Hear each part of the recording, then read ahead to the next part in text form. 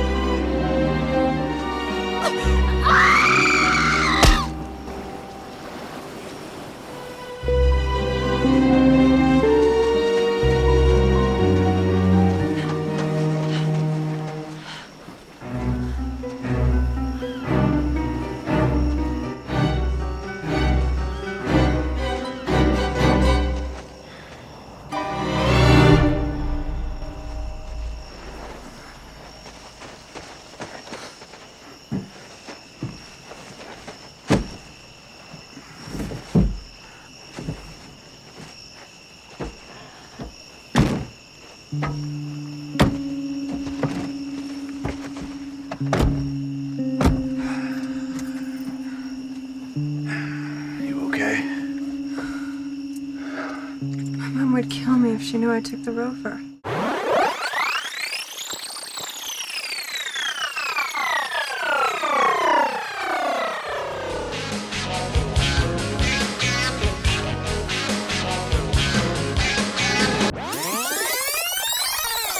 Let me ask you something. Why would a review make the point of saying someone's not a genius? Do you think I'm especially not a genius?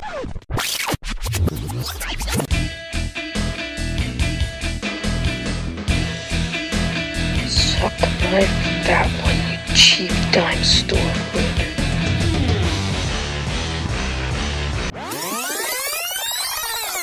Andy! You goonie! Hello, everyone, and welcome to another steamy installment of the greatest moments in the history of forever. I'm Zach. I'm Matt. And this is episode number 326, Wild Things Revisited. And never in the history of film has a movie made more sense. To revisit. Revisit over and over again. Every twist, so necessary. Well, that's sort of what makes it fun and Definitely. what makes it stand out from a lot of the other erotic thrillers from the 90s. It's a special movie in people our age, Yeah. our growing up, our history. I think even though we're a few years apart, I still think it was a big enough... Are you making a face? No? This was not a big thing coming up? No, it is. I was thinking about something, and I was trying to think about how to ask you. Okay. When I watched this, and we talked about it a little bit earlier, but I was kind of going further with the thought. Oh, no. Well, this movie's reputation precedes it, for sure. Yes. Like, no question.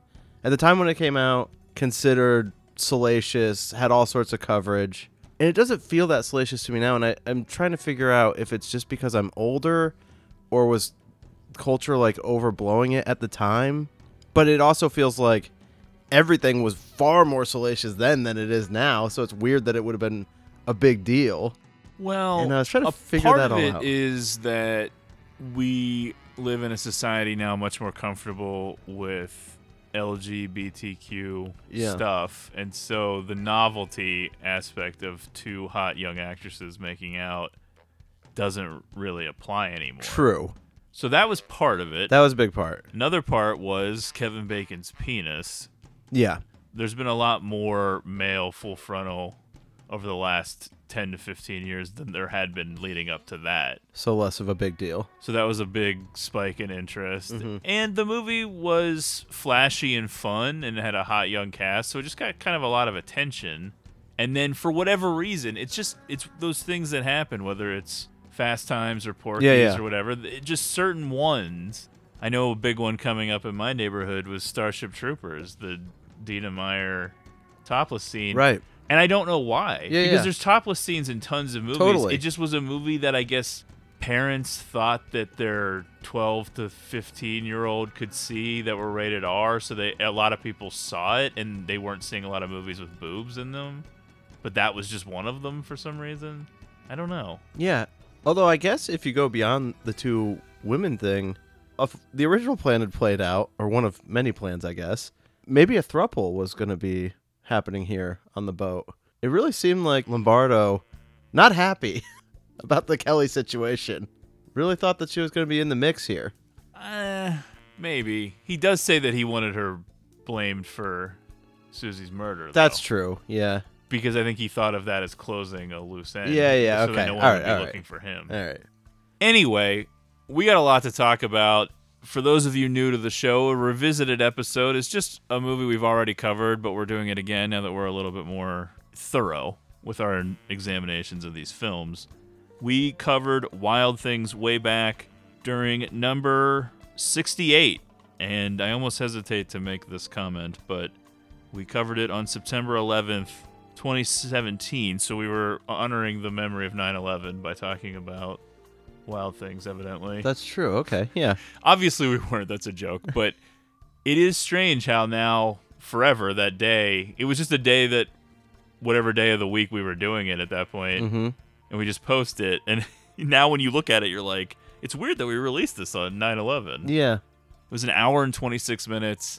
I think based on the quantity of notes I have, we will probably go well past that this time. I think so. Even in our days of brevity, that's a long episode because there's so many goddamn twists in this movie. There's a lot to talk about. But wait, there's more. Wild Things was released in 1998. It was directed by John McNaughton, written by Stephen Peters. Kem Nunn was brought in for some rewrites on some of the material. The budget was $20 million. The box office was $67.2 million, making it a nice little hit. For those of you who don't know, John McNaughton directed Henry, Portrait of a Serial Killer.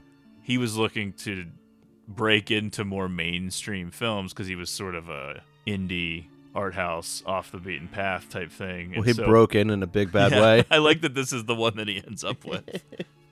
For those of you who have not seen Wild Things or would like to rewatch it for the purposes of listening to this podcast, you can stream it for free on, of course, Tubi. And also Paramount Plus as well. Paramount Plus would be preferable if you have the nice deluxe subscription. I don't know, do they do commercials during movies if you don't? Or is it just shows? I think they put him on the front end. Yeah, I don't think they interrupt the movies. Right. So either way, Paramount Plus is probably better because Tubi does have commercials. True. But I'll do a little tease for what I've got in mind for Physical Media Spotlight.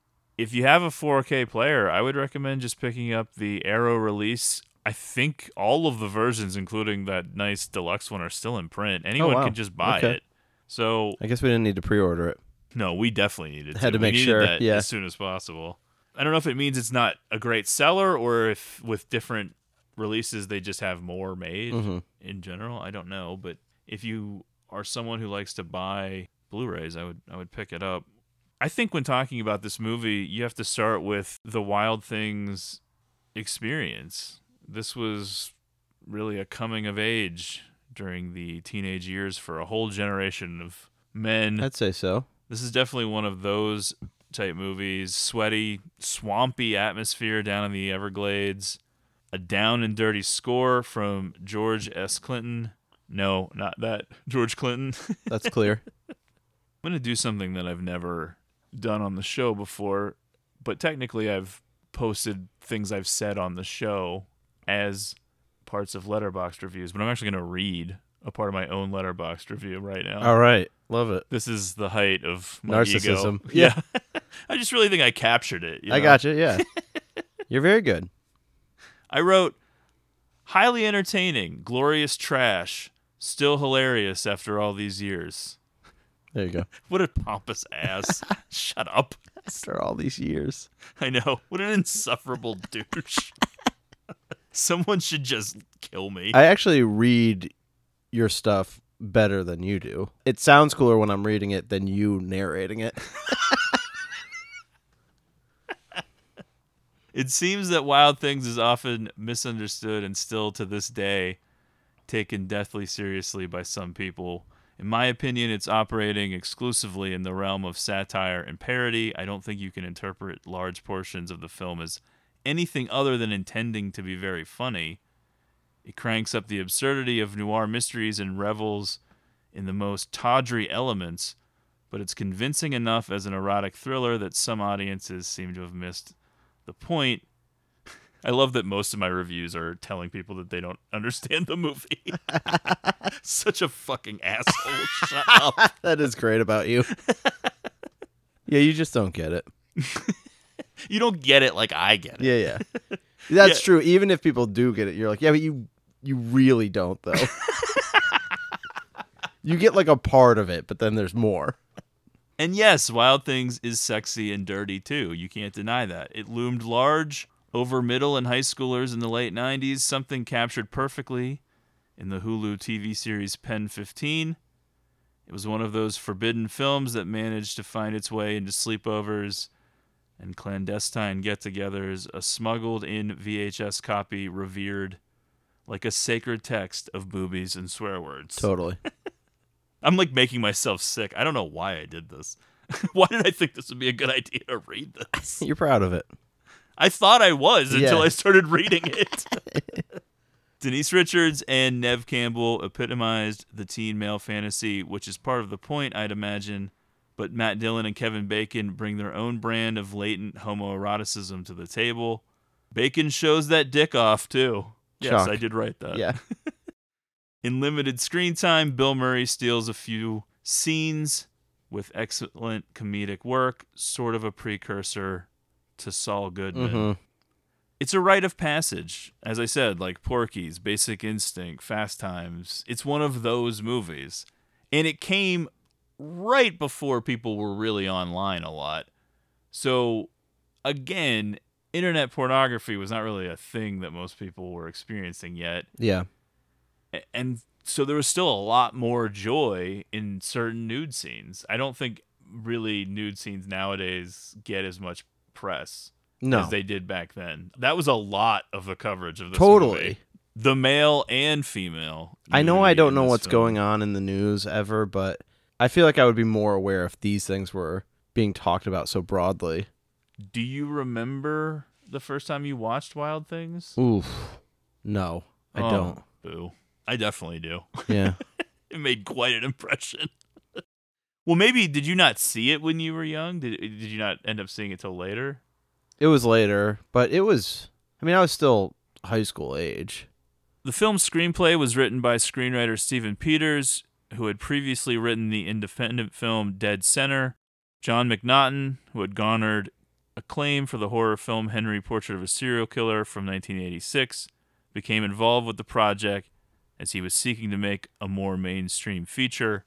He says, I was at a point in my career when I needed to do a commercial picture, and that was one of the key reasons I chose the film. I really liked the script, but it was also me asking myself, what sells? Sex and violence. You want sex and violence? Well, here you go. How much can you take? Kem Nunn was appointed to perform some rewrites of Peter's original version. McNaughton commented that Peter's original draft is brilliant on plot and we didn't change any of it, but I felt Kem Nunn was stronger on texture and character and place. The producer, Peter Guber, sent us off to Florida, where none of us had spent much time, and we spent 10 days there getting shepherded around to places and meeting people who were like the people in the story. When I read the script, I thought, as crazy as it is, I do believe it could happen in the world that we live in. There you go. Once I believe that a story can happen in the real world, then I know how to direct it. By the way, I don't consider it all that violent. No, not really, but there are some triggering and questionable material that is certainly controversial in a 2023 late. But yeah, I don't know that violence is the right way I would describe all of that. Totally. There's some bigger term to umbrella everything I'm trying to think of that's uneasy about this movie, but I guess politically incorrect is Definitely, sort of one way to think of it. Kevin Bacon described the script as the trashiest thing he had ever read, but every few pages there was means that another in a good way? surprise. Kind of, because he was an executive producer. Yeah. Filming in the Everglades proved difficult due to severe weather conditions. A tornado almost crushed a couple of trailers. McNaughton said production had to be halted, and the police called when a real dead body floated into view. Wow, that's ominous. Before the filming of an outdoor scene by the river, a gaffer was fixing the lights and noticed something floating by in the river. It was a dead body. The police were called, and when they arrived, they anchored it to the dock out of sight of the camera. They removed it after the scene was shot. Yikes. When I read that, I thought that was so bizarre. Production and hilarious. value. Well, no, they made sure it wasn't on camera, but but it added to the ambiance of the scene. they were in no rush to get whoever that was out. Yeah, Still alive. it just seems weird to have a dead body in the mix and be like, well, it can wait a few more minutes. Yeah. The original title, the working title, was Sex Crimes. I would say probably a little too on the nose.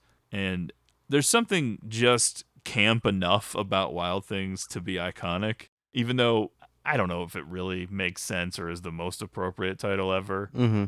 But it works because you just remember it. You know what it is. Totally. Instant association. Tawdry, vulgar, but endlessly entertaining. No concern for decency or trigger warnings or anything like that. This was the height of the 90s carefree decadence.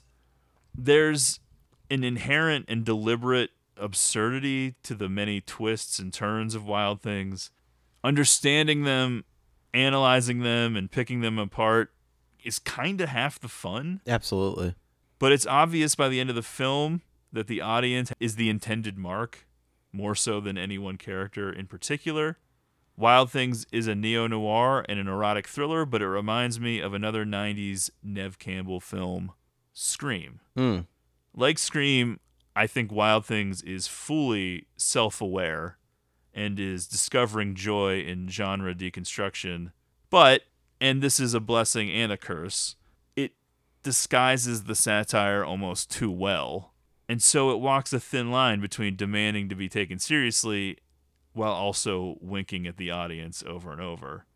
It's a really fascinating film. I think that I would actually now consider it among my favorites. It is a fun time, and there's a lot to digest there. And you list two genres that are just never-ending fun. Neo-noir and erotic thriller. I know, we need to have more of them. Yeah. Kevin Bacon said in an interview that he and the other cast members had trouble keeping track of the lies and twists on the script. Quote, to determine their motivation in each scene, the cast had to gather with the director, writers, and producers to establish the sequence of events, Bacon said. We'd sit in rehearsals trying to piece together what was going on in the script, whom we were lying to about what, and it just gets so complicated we'd have to stop and rest. It's like who versus who? It's actually kind of a genius thing when you think about it, because it does gloss over parts of the film if the acting isn't up to snuff or if you're not sure what the motivation is, because then it just gets so convoluted that you're like, well, yeah, they were acting, but they're acting for this person's benefit, but this, like, it's so complicated that you're not sure. There's so many lies on top of lies that who knows if it even really makes sense. Our primary focus is going to be the original theatrical cut, which comes in at about 108 minutes. We'll talk a little bit about the unrated cut at the end. There isn't a ton of differences, but there is a little bit of a change to something. I love the opening, the airboat going over the Everglades in the sunset with the alligators. When you're working in a world that has this kind of character and texture, I think it's important to set the stage by introducing us to it. And it really sets the mood, because I definitely think the location is part of the fun. It's a factor in the film. We've got a score that completes the mood and sets the stage. Yeah, at times there's almost like flashes of Psycho or something.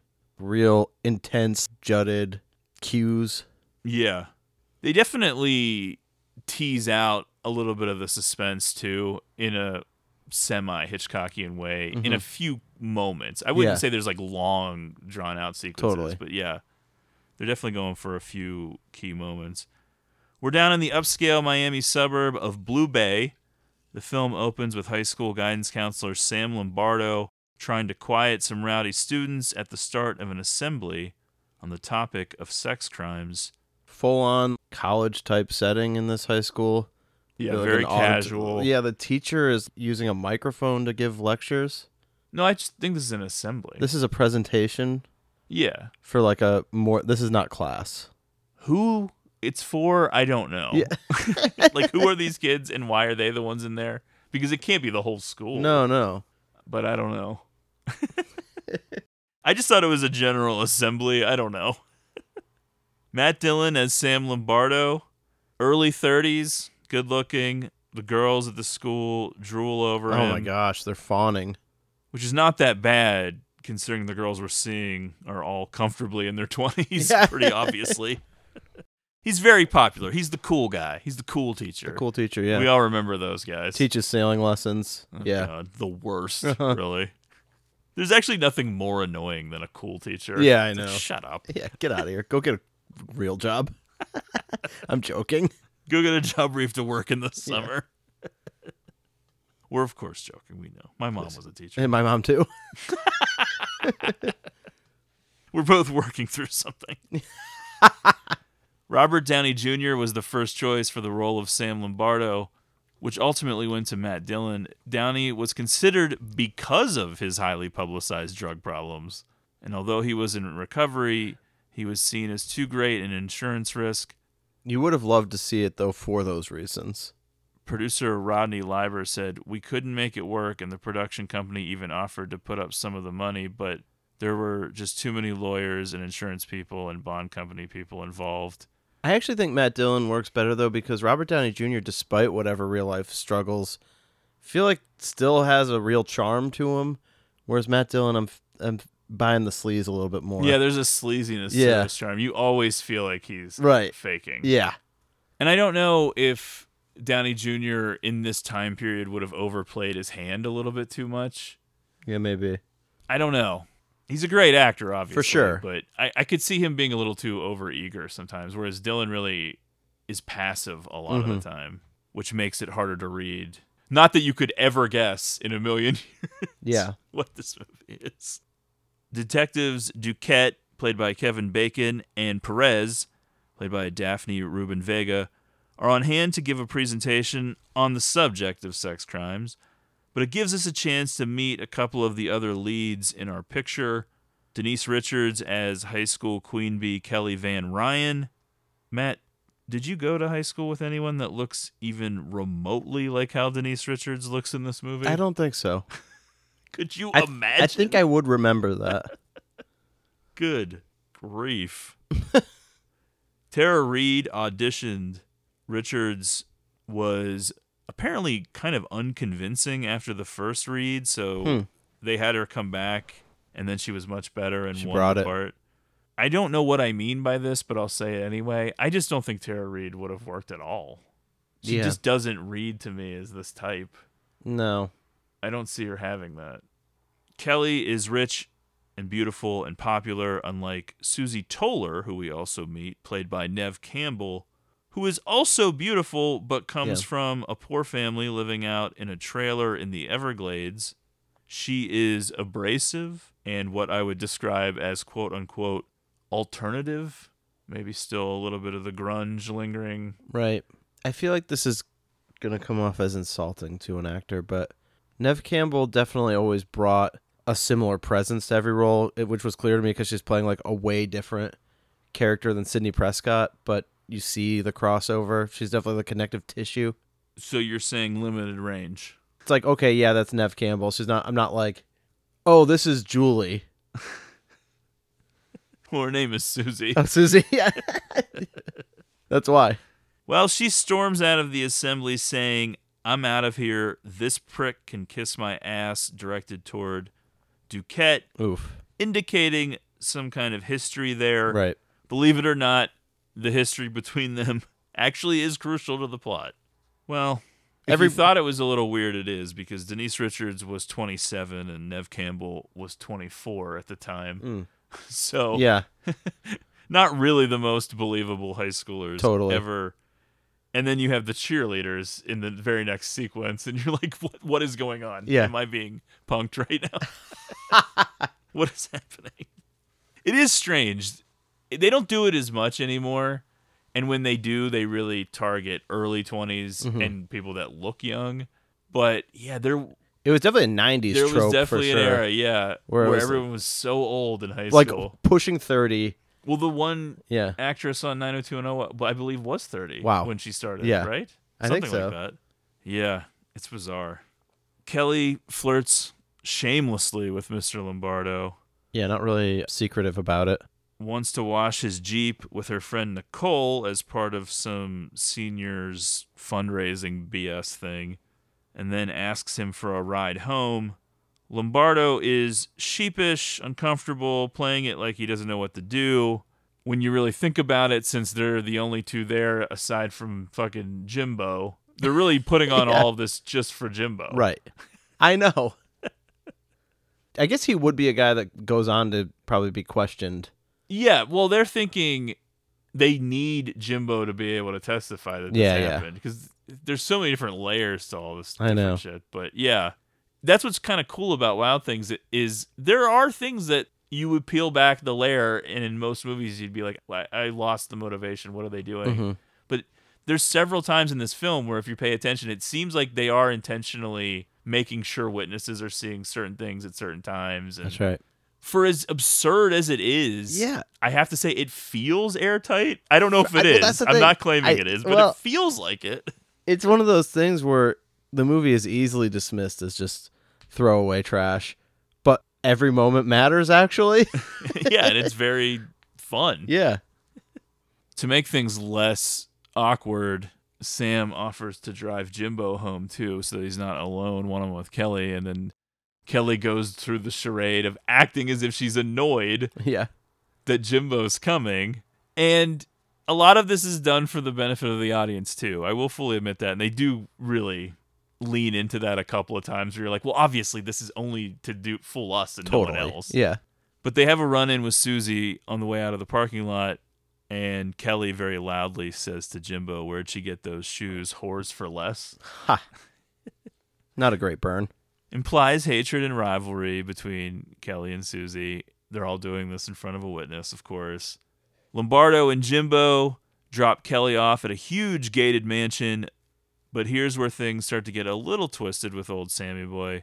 Kelly's mother is Sandra Van Ryan, played by Teresa Russell, walking onto the little outdoor balcony in a robe and what is either underwear or a bikini. I'm not really sure what Unclear. is happening. Maybe it doubles. But she and Sam used to be lovers, and that also is sort of key. As viewers, we're supposed to see that her mother infuriates Kelly. That's pretty obvious. Definitely. And ultimately, is Mom, you're embarrassing me. not being done intentionally for the benefit of anyone. I think that's supposed to kind of be real, Definitely. I guess. I think so, because it's clear when there's scenes between just the two of them. We should point out that Teresa Russell in real life is only 14 years older than Denise Richards, but that would still technically then make her old enough to have a child who's a senior in high school. Yeah, true. Not 27, Yeah. maybe, though. Yeah. I want what I want it now. I feel what I feel, don't bring me down. I know what I know, I don't know how. I want what I want, and I want it now. I know what I know, I don't know how. I want what I want, and I want it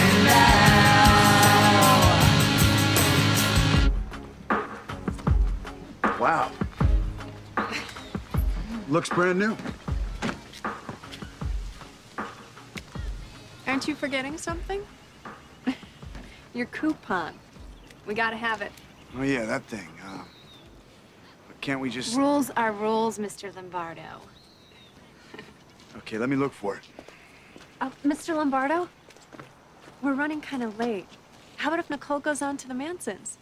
You could give me a ride when you find the ticket. No. Just give me a minute, okay?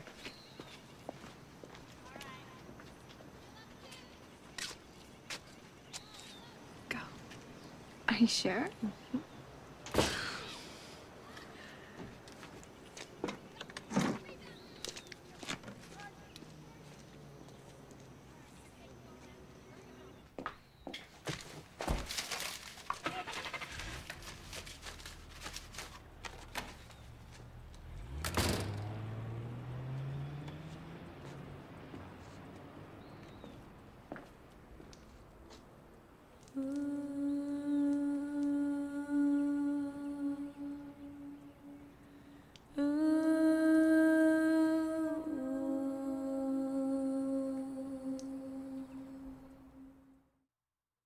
That weekend, Kelly and Nicole show up at Sam's house to wash his Jeep.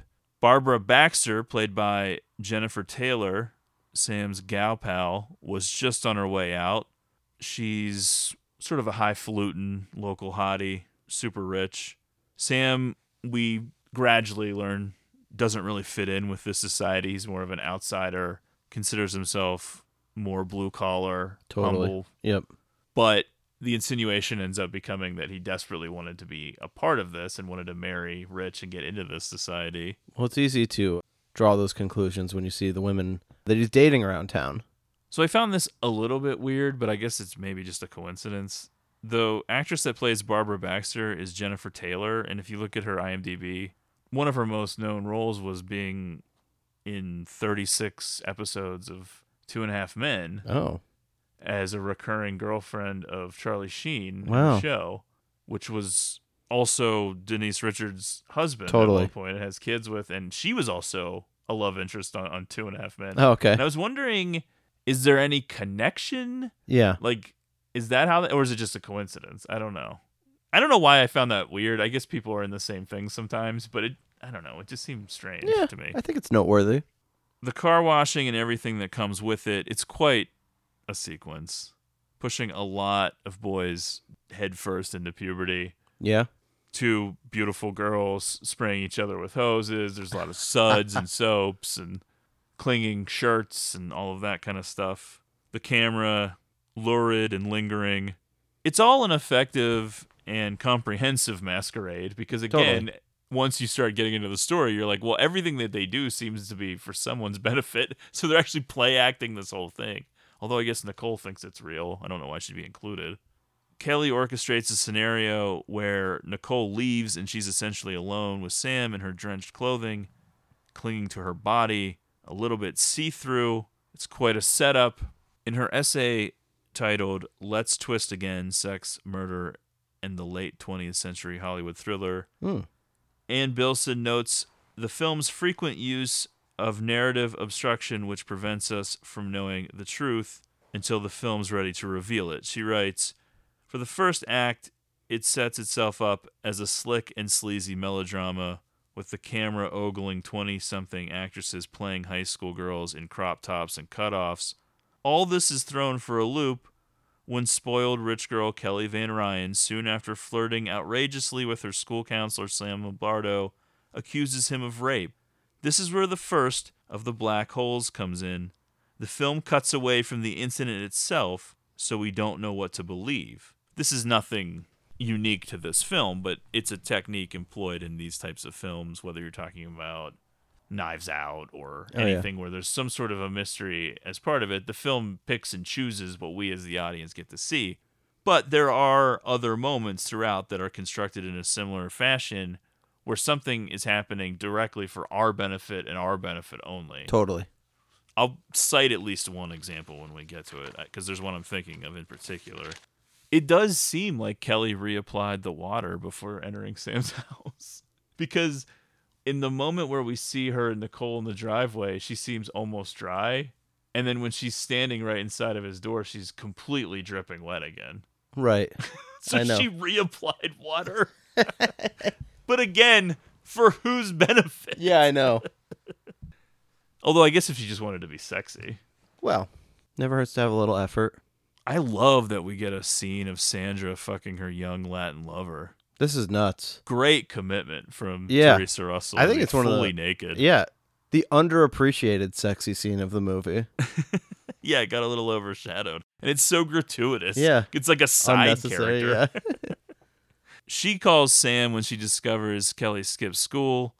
Her calling Sam directly shows a closeness, a familiarity. It hints at the backstory. They immediately turn the conversations onto themselves. Yeah, They're off I Kelly. know. You really think you're going to get one of these blue babe women to marry you? That kind of a thing.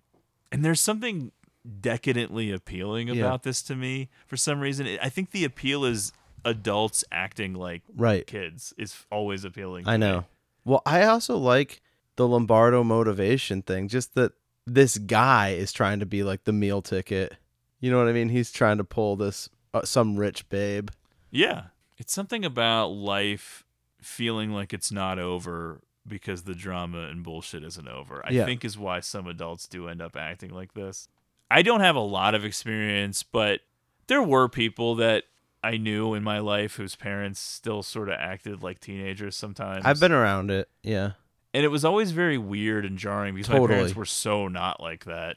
Same. And so it would always throw me for a loop. But even though I get why it's irresponsible when you have your own kids, I do get the appeal because I think for some people, they just happen to like that kind of stuff. That's what they like. They're addicted to drama. It's fun.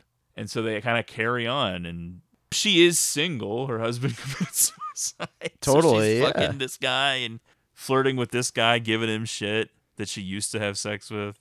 It would be exhausting, but knowing it's possible to still behave like that is oddly comforting, even though there's no chance I'll do it. But I like it for some reason. Yeah, I get you. Kelly's outside skeet shooting. It's a hilarious image, honestly. Rich people, There's just sports. something Yeah. strange about seeing Denise Richards do this. What is it? I miss Dad. Jesus. I miss him too. Sometimes No, you don't. He didn't have to kill himself, Kelly. Kelly, I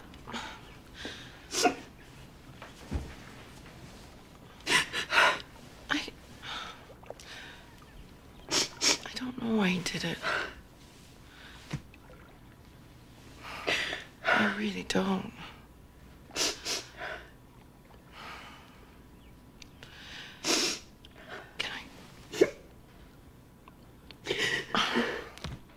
Can I get you anything? Do you want a Valium? I was raped. What, honey? I can't hear you. I said I was raped. What? I was raped. By Sam Lombardo. Sam Lombardo? Kelly confesses to her mother that she was raped by Sam Lombardo.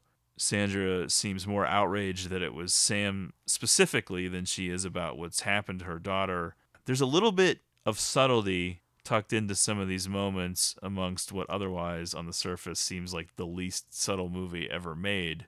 But they sort of double down on it immediately when they're in the police station. But yeah, if you read that scene between Richards and Russell where she's first telling her about being raped, you just tell by the acting that the point that you're supposed to get is that Sandra is interpreting it as an action done to her. Mm-hmm.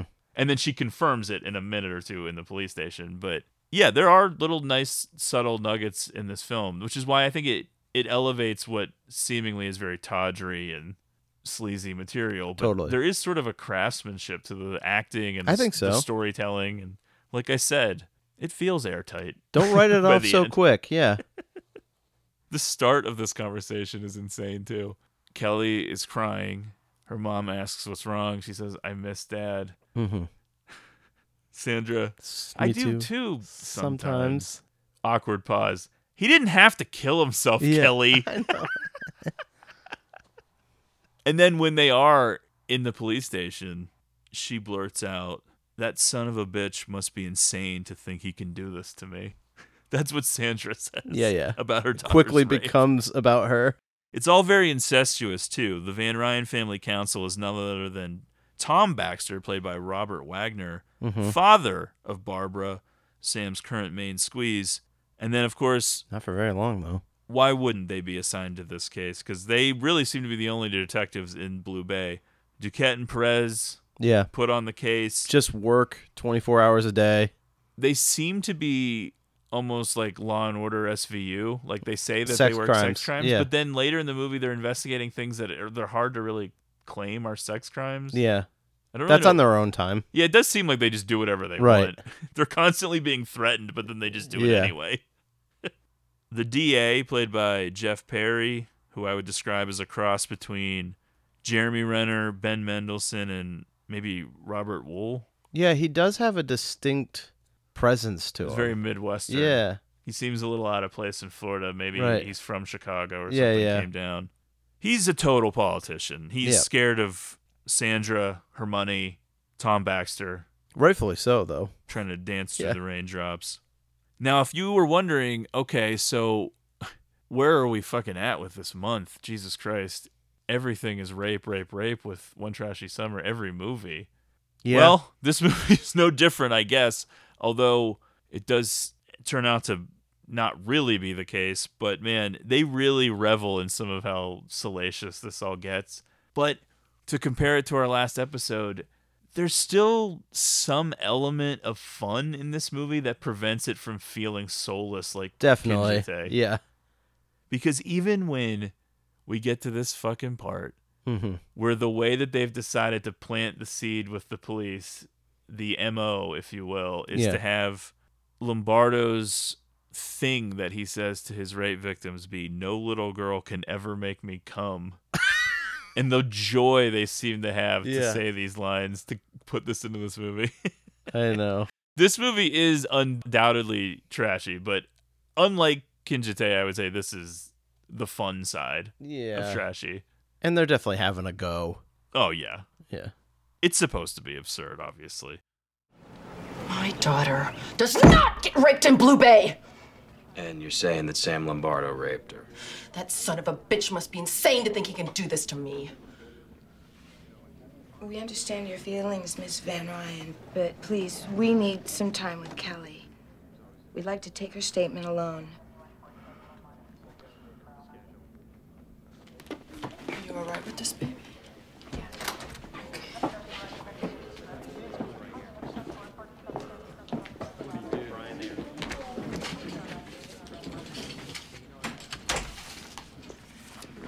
Would you like to take a break for a minute? I just want to get it over with.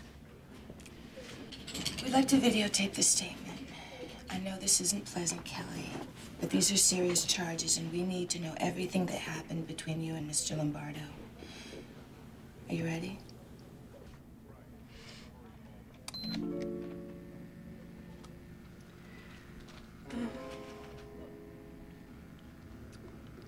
He started rubbing my shoulders.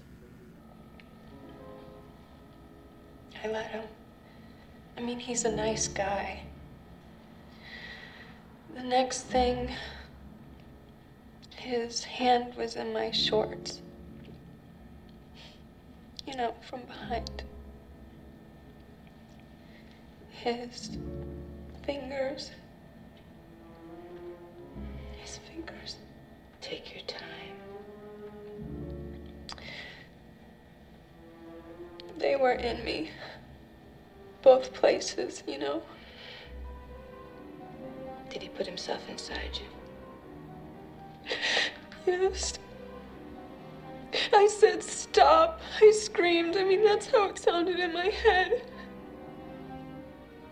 He hurt me. Did you try to fight him? Well, he had my wrists pinned behind me. Then what? He kept saying, "Let it happen. Let it happen." And then he just stopped. You mean he withdrew? I don't know. It's really hard to remember exactly. Try, Kelly.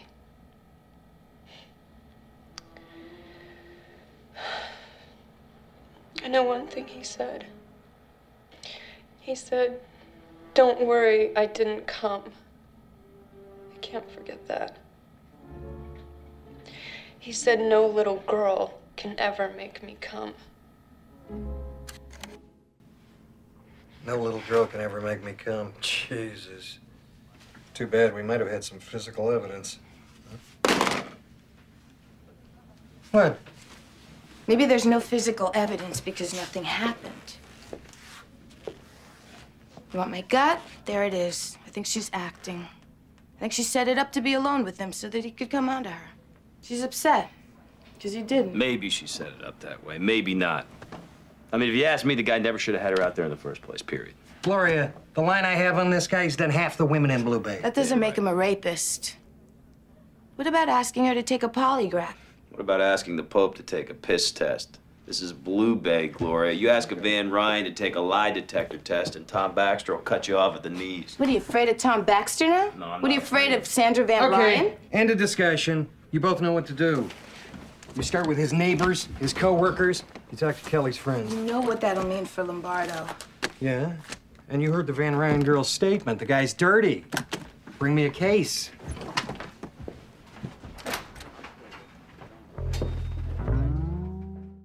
I did think it was a little outdated to have Perez be the skeptic, which I guess makes me sound like I'm trying to say, like, oh, why is it the woman that's the one that's right? Mm-hmm. But it's more to have a little discomfort now in 2023 with having the woman undermine and try to discredit the young woman's statement. It's just a weird look now. Yeah, it is. Especially post Me Too, which we'll believe me, yeah. we're gonna get to in a bit. Yeah. I How mean, I this do movie think ages, the but movie at the time though was just that she was onto it. right, That's it. yeah, Nothing that more was than the line. Like, I she was a think good cop. she's seeing through it. She's a good cop. Yeah, I definitely think it was intended it to Right. be almost pro-feminist, but that's because the view on sexual assault was so different. Yeah. That they wouldn't have even thought about that aspect of it, unfortunately. Of course, Kelly's accusation sends shockwaves through Blue Bay. A scandal like this is blood in the water. Sam, facing suspension and ruination, not to mention an arrest and a trial, hires attorney Kenneth Bowden, played by Bill Murray, to defend him. Yes, that's right. Bill fucking Murray I know. in this movie is You love so to see bizarre. it. Yeah. I know that I watched this whenever I watched it for the first time, and then years went by without me watching it again. And this was like a surprise to me. I did not remember that he was in this movie. Yeah. This was sort of during a darker time in his career in terms of quality. He hadn't quite fully bounced back. But this year, he was in Wild Things and Rushmore. And I think that was part of the turning it around, actually. Mhm. As I said in my own stupid Letterboxd review, it is sort of a precursor to Saul Goodman, the type of lawyer that For advertises sure. on TV. Now you just look at this role and that's what you see. Ambulance chaser. Yeah. He's wearing a phony neck brace as part of some insurance scam going on. One of the things we learned during their initial dialogue is that clearly Sandra Van Ryan is known even outside of the immediate Blue Bay area. That's right. And then based on how much money they end up extorting from her, Based on how rich she kinda is, makes yeah, sense. right. Yeah. I guess her late husband was a big real estate guy, which only gets mentioned, I think, in that little news clip when the Mhm. trial starts. It's a real relaxed vibe in Bowden's office, and then his first thing is, "Let me tell you how I charge," which is a good sign, I guess. Definitely.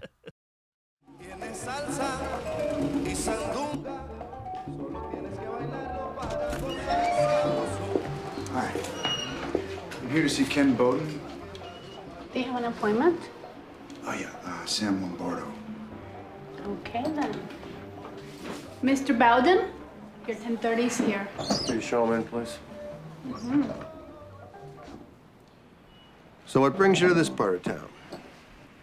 Well, I was until yesterday a guidance counselor at Blue Bay High School. A student there is accusing me of rape. Male or female? The student is Kelly Van Ryan. As in Sandra Van Ryan? As in, I'm fucked. Well, why don't you tell me about it? Shit, where do I begin? Start with your relationship with the girl, Kelly. She's a student. I was her guidance counselor. Beyond that, there was no relationship. Well, you got nothing to worry about.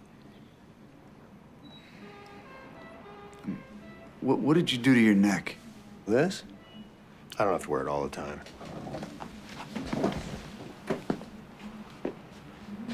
There was an insurance guy around here earlier.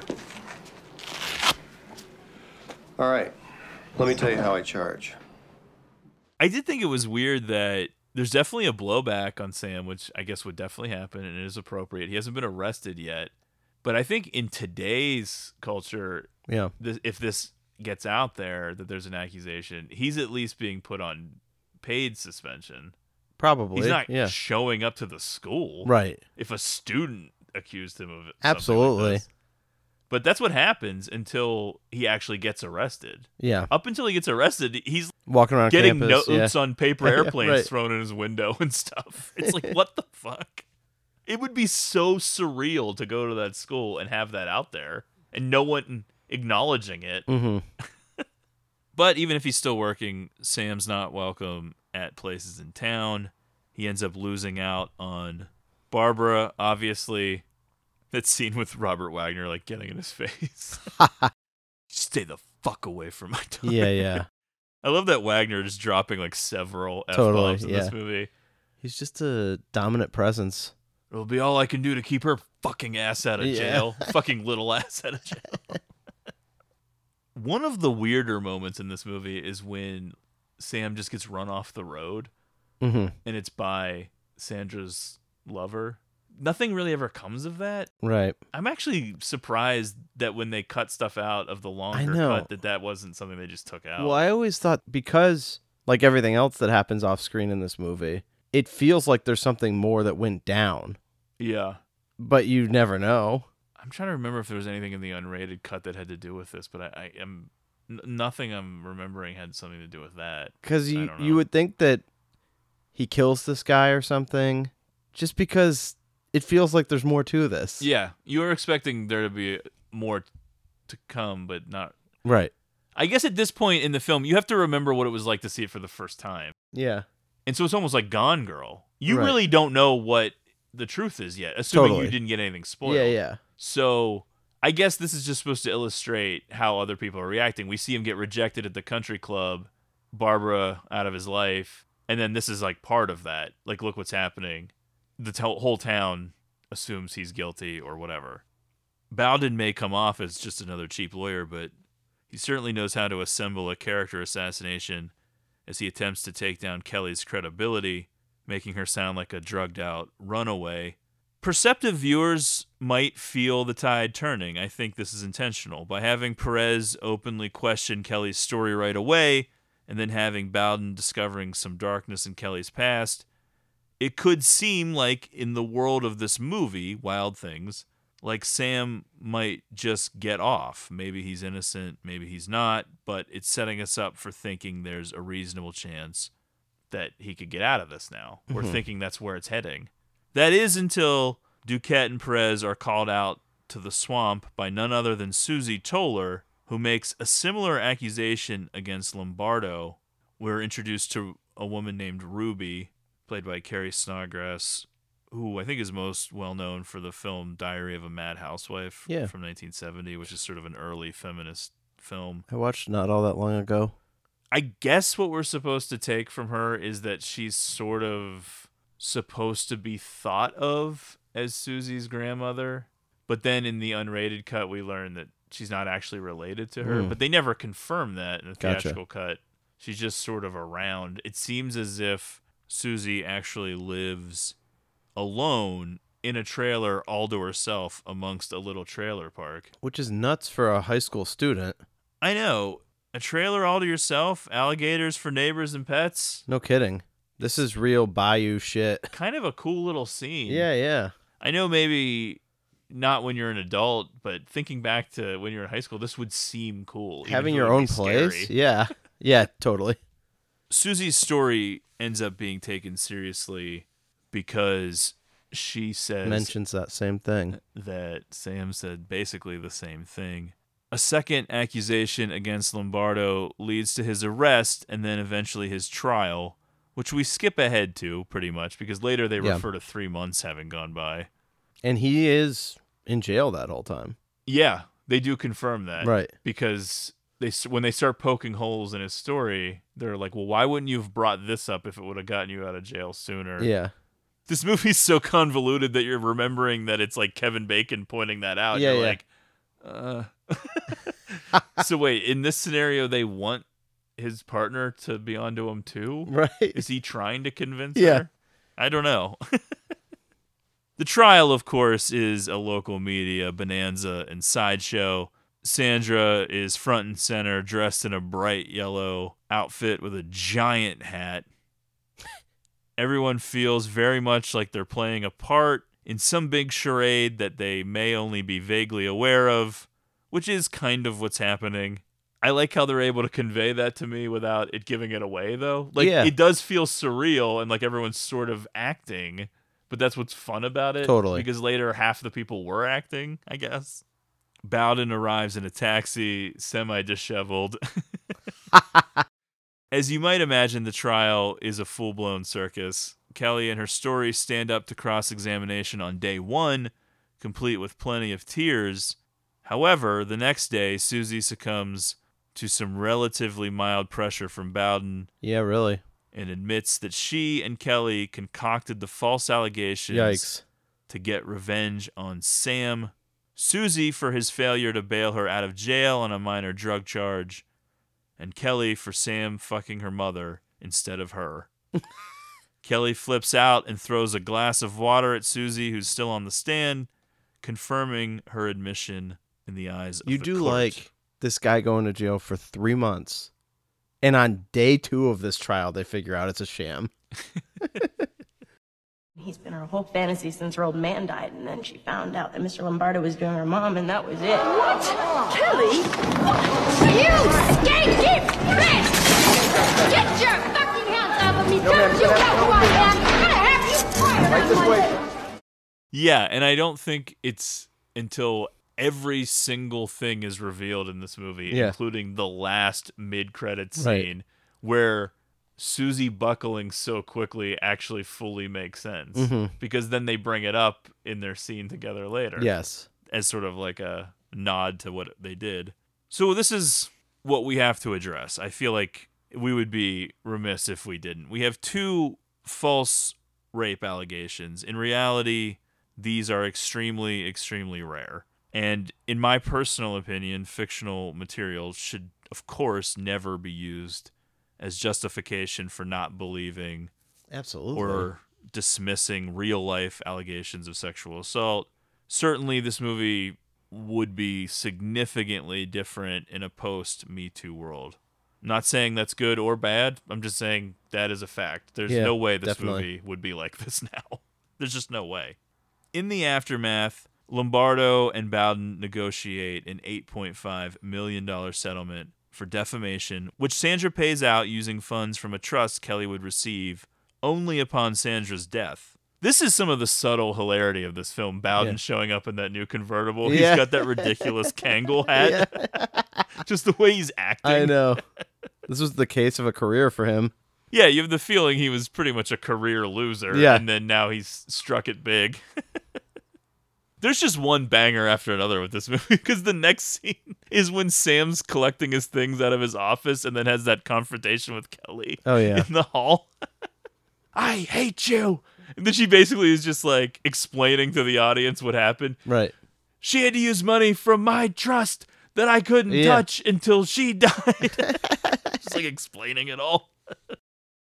Wild Things follows in a fun erotic thriller neo-noir lineage. Of course, the obvious thing you think of is Body Heat with the Florida location. The sweatiness. Sweaty. Yeah.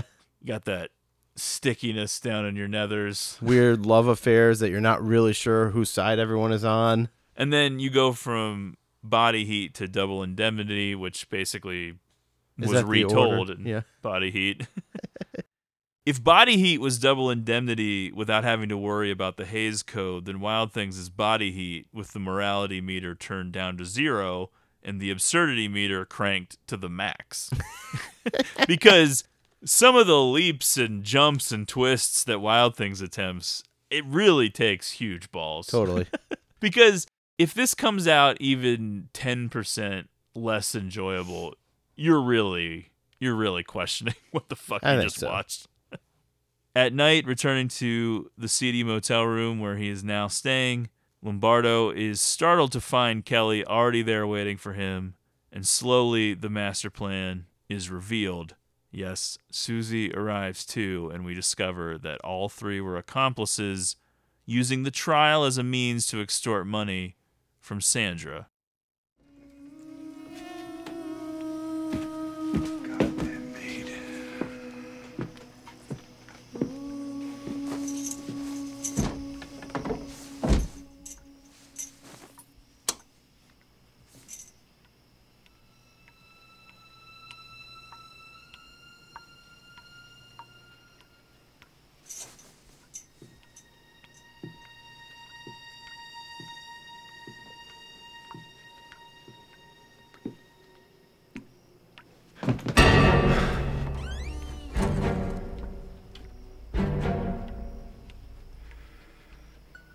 So you got my mom's money.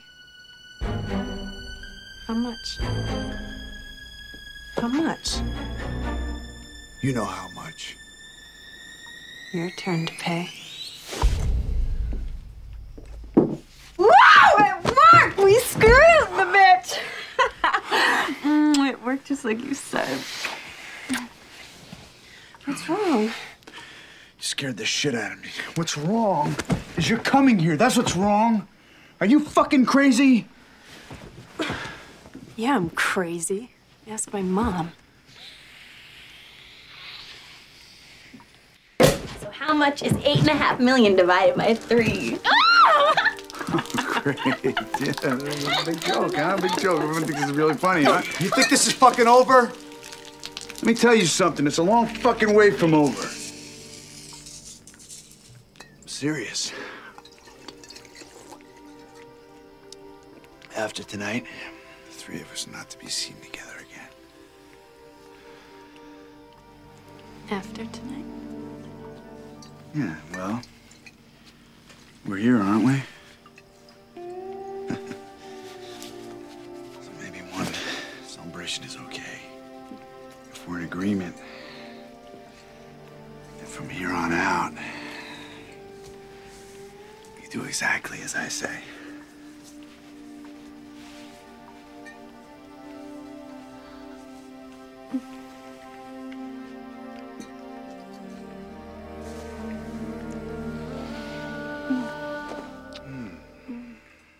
So this is it. This is the scene that made Wild Things the holy grail at sleepovers for a 5-year stretch. A celebratory threesome between Sam, Kelly, and Susie. I do enjoy Sam's approach in this scene because at first he's pissed. Yeah. Like, what are you guys doing? You're going to blow the whole thing. Well, and they're like, all right. should we? Yeah, they're like, oh, should we leave then? And he's like, well, you're already here. I guess maybe one celebration. And then we go our separate ways. Yeah, they play it a little bit like a horror movie tease. Yeah. Where she comes out of the bathroom, you're not sure what's going on. Right. She's got the champagne bottle under a towel, so you're like, is this supposed to be a gun or a knife or something? Yeah, yeah. They play a little bit of a horror music Totally. bump there. Much like Natalie Portman and Mila Kunis in Black Swan, or Megan Fox and Amanda Seyfried in Jennifer's Body. Two hot young stars locking lips on film. Huge media sensation. Dominated a lot of the discussion about Gets this movie. people's attention. Like I said, I don't think it would really Now? move the meter much now. I wouldn't think.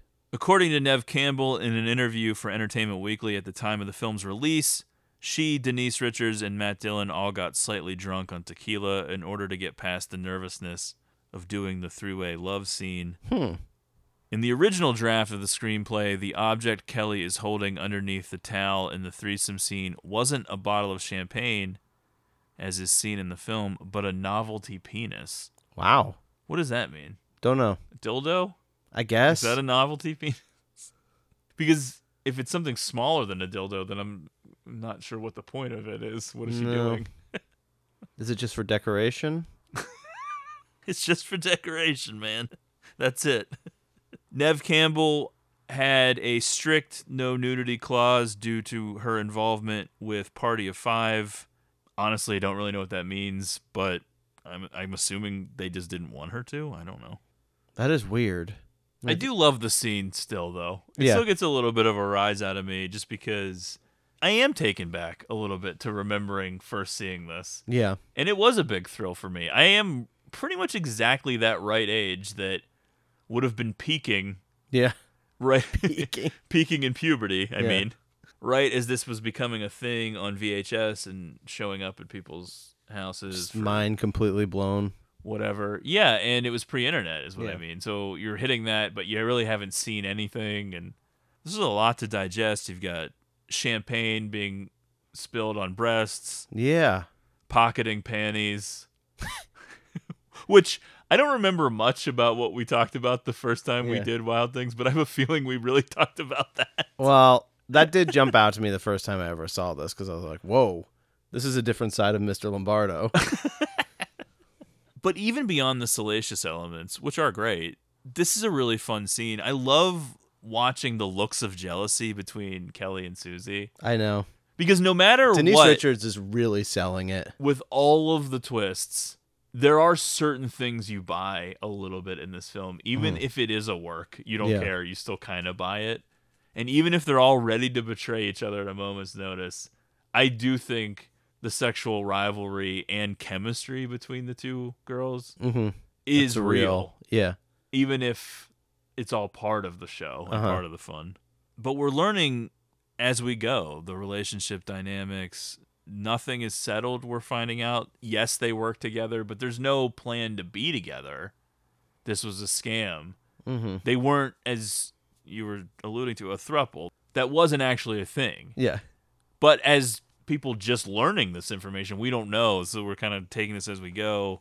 I don't think it's exactly how either girl would like it to be. It seems like they'd They'd at be least fine. pretending that they want more to be happening, whereas Lombardo seemingly wants this just to be over and to get away from it. According to Sam, this is supposed to be the end of the line, no more contact, but clearly that doesn't work.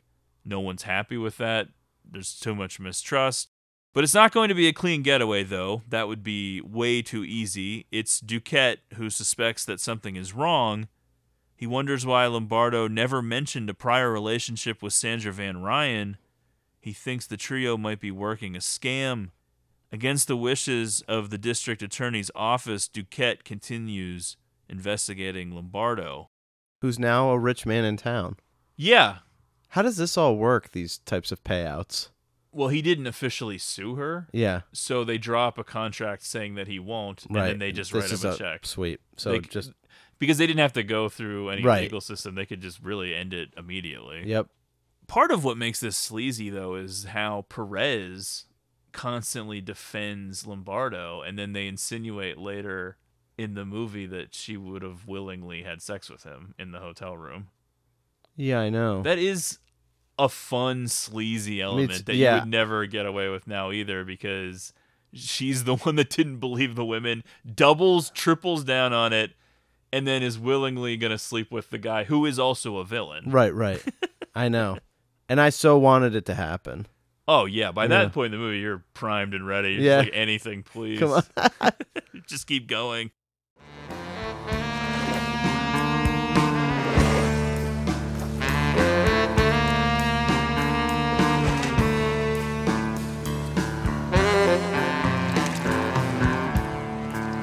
I had my chance and I let it go.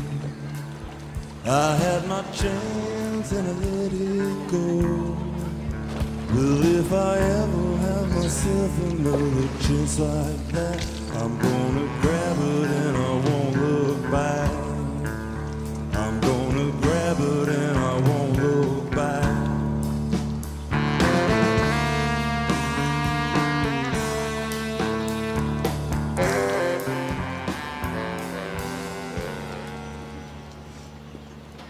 Nice stroke. Is there some reason why you're here? Curiosity, I guess. About what? How to improve your breaststroke? No, actually, I was curious about how you see things working out for you and Sam and Susie. Excuse me? Three of you gonna go down to the Caribbean together? Live happily ever after? Because, see, the thing about it is that threesomes rarely work out. You're out of your mind. I mean, it's hard enough for one person to keep a secret, let alone three. Especially when two of them are in love. You and Sam don't really want that little pillhead around now that you have the money, do you? Am I right? Sam sell you on the idea right up front of whacking Susie? Hey! That's murder, kid. Please, God, get a life. You're good, you know that? But you don't think that little freak Susie's gonna hold up, do you?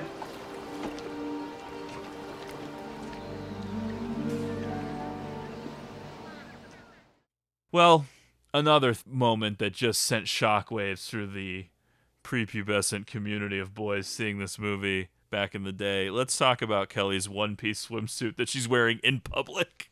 Yeah, I that know. is literally see-through. I've never seen anything like this because it's not even white. I know. It is one of a kind. Duquette is looking for weaknesses in the trio. Kelly first, and then Susie. The history that we learn about is that Susie recently lost her best friend who was murdered, the death of Davy, which I don't really think they ever fully commit until the very end what exactly happened. So you're kind of confused.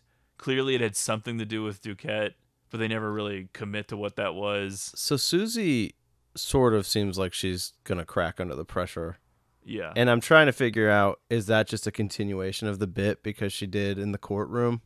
To put that out there. Well, we're taking this to levels that they here's never a brain thought teaser. about. Yeah. When she's doing the freaking out, whose benefit is that for? Yeah. Just Kelly? Or is it also for Duquette? I felt like it was for Duquette, but... Because when you go through it logically, the freak out has to be done in conjunction with Lombardo. But Lombardo has to be in on Yes, the freak out right. because they have to do the murder together. So whose benefit is the freak out for? I guess it can only be for Kelly. Or do they need Duquette to think that too? But Duquette has been involved since Jump Street. Yeah, but I'm going by who's left out at the end. Yeah. If you're thinking last step. I guess it's, yes. Then I. Or do you in think that he's case, in on everything until the last step? I was thinking he was in on everything until the last step, but. But he wouldn't have been because there's a fake murder. True. I know. I don't think we really even questioned any of these I twists know. the first time we talked about this movie. We were just like, yeah, this is all great. On the up and up. I actually think it is kind of, but you have to allow for a little suspension of disbelief and a little bit of playing for the camera. And some of it, obviously. yeah. You know what's so weird? We just went into that naturally, and then I look down at the next thing I've written. It says, trying to remember Susie's motivations during her meltdown here. Yeah, I know. It Okay, just yeah. naturally came up again. I was like, who is this for exactly? Right. The next time we see Kelly, she's rocking a two-piece now. Just swimsuit to swimsuit. Yeah, it's a whole line. So some things have been filled in a little bit. We understand a little bit more of the backstory between Susie and Duquette. We understand her outburst at the assembly. It had something to do with the death of Davy. He's also the arresting officer when she got busted for pot, which I think the first time you see the movie, you don't even question. And then Right. the second time, you might be wondering, well, why is this sex crime guy going all in on a marijuana bust? Like For a what- high what- schooler, yeah. what's going on here? Duquette's strategy is to spread uncertainty and to make someone, particularly Susie, think they're getting cut out of the deal altogether.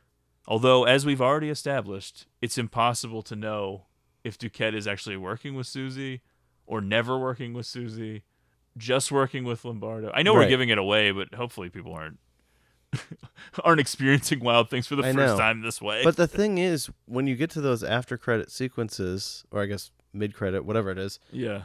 Susie was the one that originally put the Duquette train in motion, right? Yeah. I mean, she's the one that is like, Lombardo, we gotta go talk to this guy. I know Yeah. she's not there for that handoff, but it seems like Well, in that moment, you're supposed to know that Duquette is just a mark. yeah, So we still don't actually know what all he's been let in on. True, They could yes. just let him in on what he needed to know. right. Which is what she does to everyone. Yep. Because really, when you think about it, Lombardo has only been let in on what he needed to know, too. Totally. Susie is the mastermind. Right. So we know that she's acting. We knew that. Yeah. But no, I know. The brain teaser part is wondering who's the performance for? I just assume that Duquette is not in on anything to do with Susie being a part of the planning. Like, he doesn't know that she's a planner. So yeah. He's doing this for real, thinking that he's actually unsettling her, which is what she wants him to do. Mm-hmm. Oh, no. They're playing each other. We're lost in the weeds. Yeah. We're never coming out of this. We're in the swamp. Duquette tells Kelly and Susie that Sam has already transferred the money to an offshore account. Susie calls Sam, but he doesn't answer. She panics and then shows up at Kelly's house, where Kelly tries to calm her down. Kelly, however, receives a call from Sam, and she tells him they may have to get rid of Susie. By the pool, Susie slaps Kelly. They have what can only be described as the most iconic fight of all time, but end up making out. Yeah. How awesome fights go. Unbeknownst to them, Duquette is watching and filming them. Which he'll go on to get eviscerated to do, and rightfully so. Yeah. It's like an insane move for an officer. Yeah, and well, if you think it's all part of the plan, which I guess it is. Yeah. Yeah, he is kind of risking maybe it going a little too far. Especially like when blowing they... up the plan or something. I can't believe you called Sam. What's the matter with you? I am scared. That's what I'm scared. There's no one to trust. You can trust me.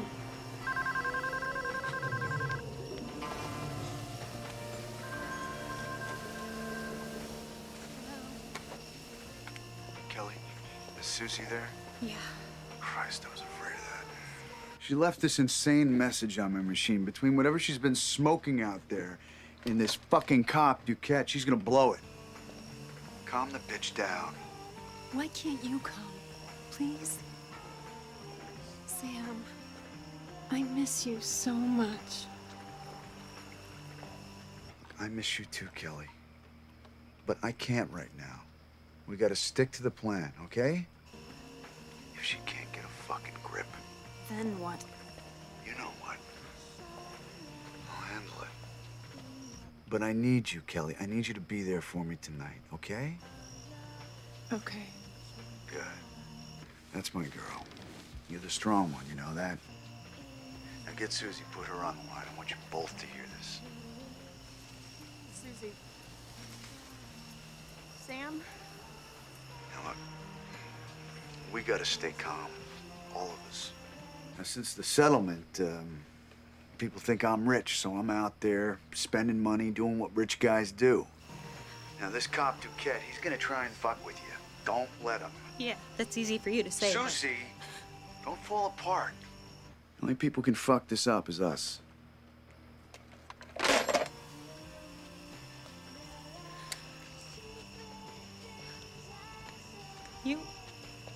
You are gonna fuck me over, aren't you? Oh, for Christ's sake. You are. Are you retarded? Or just brain dead from whipping fumes out there in the swamp? That's what I am to you, isn't it? Swamp trash, just like my mom. Don't. You stupid cunt!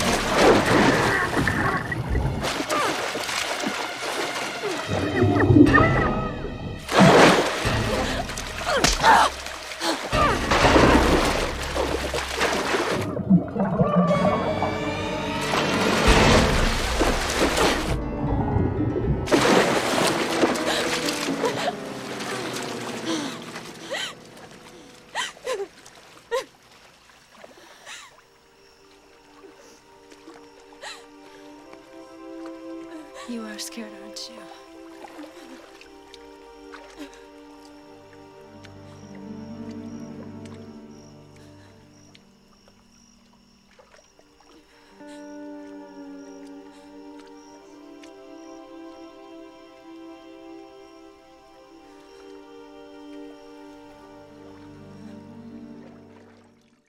Another fun thing to think about is how much acting Susie is doing. Yeah.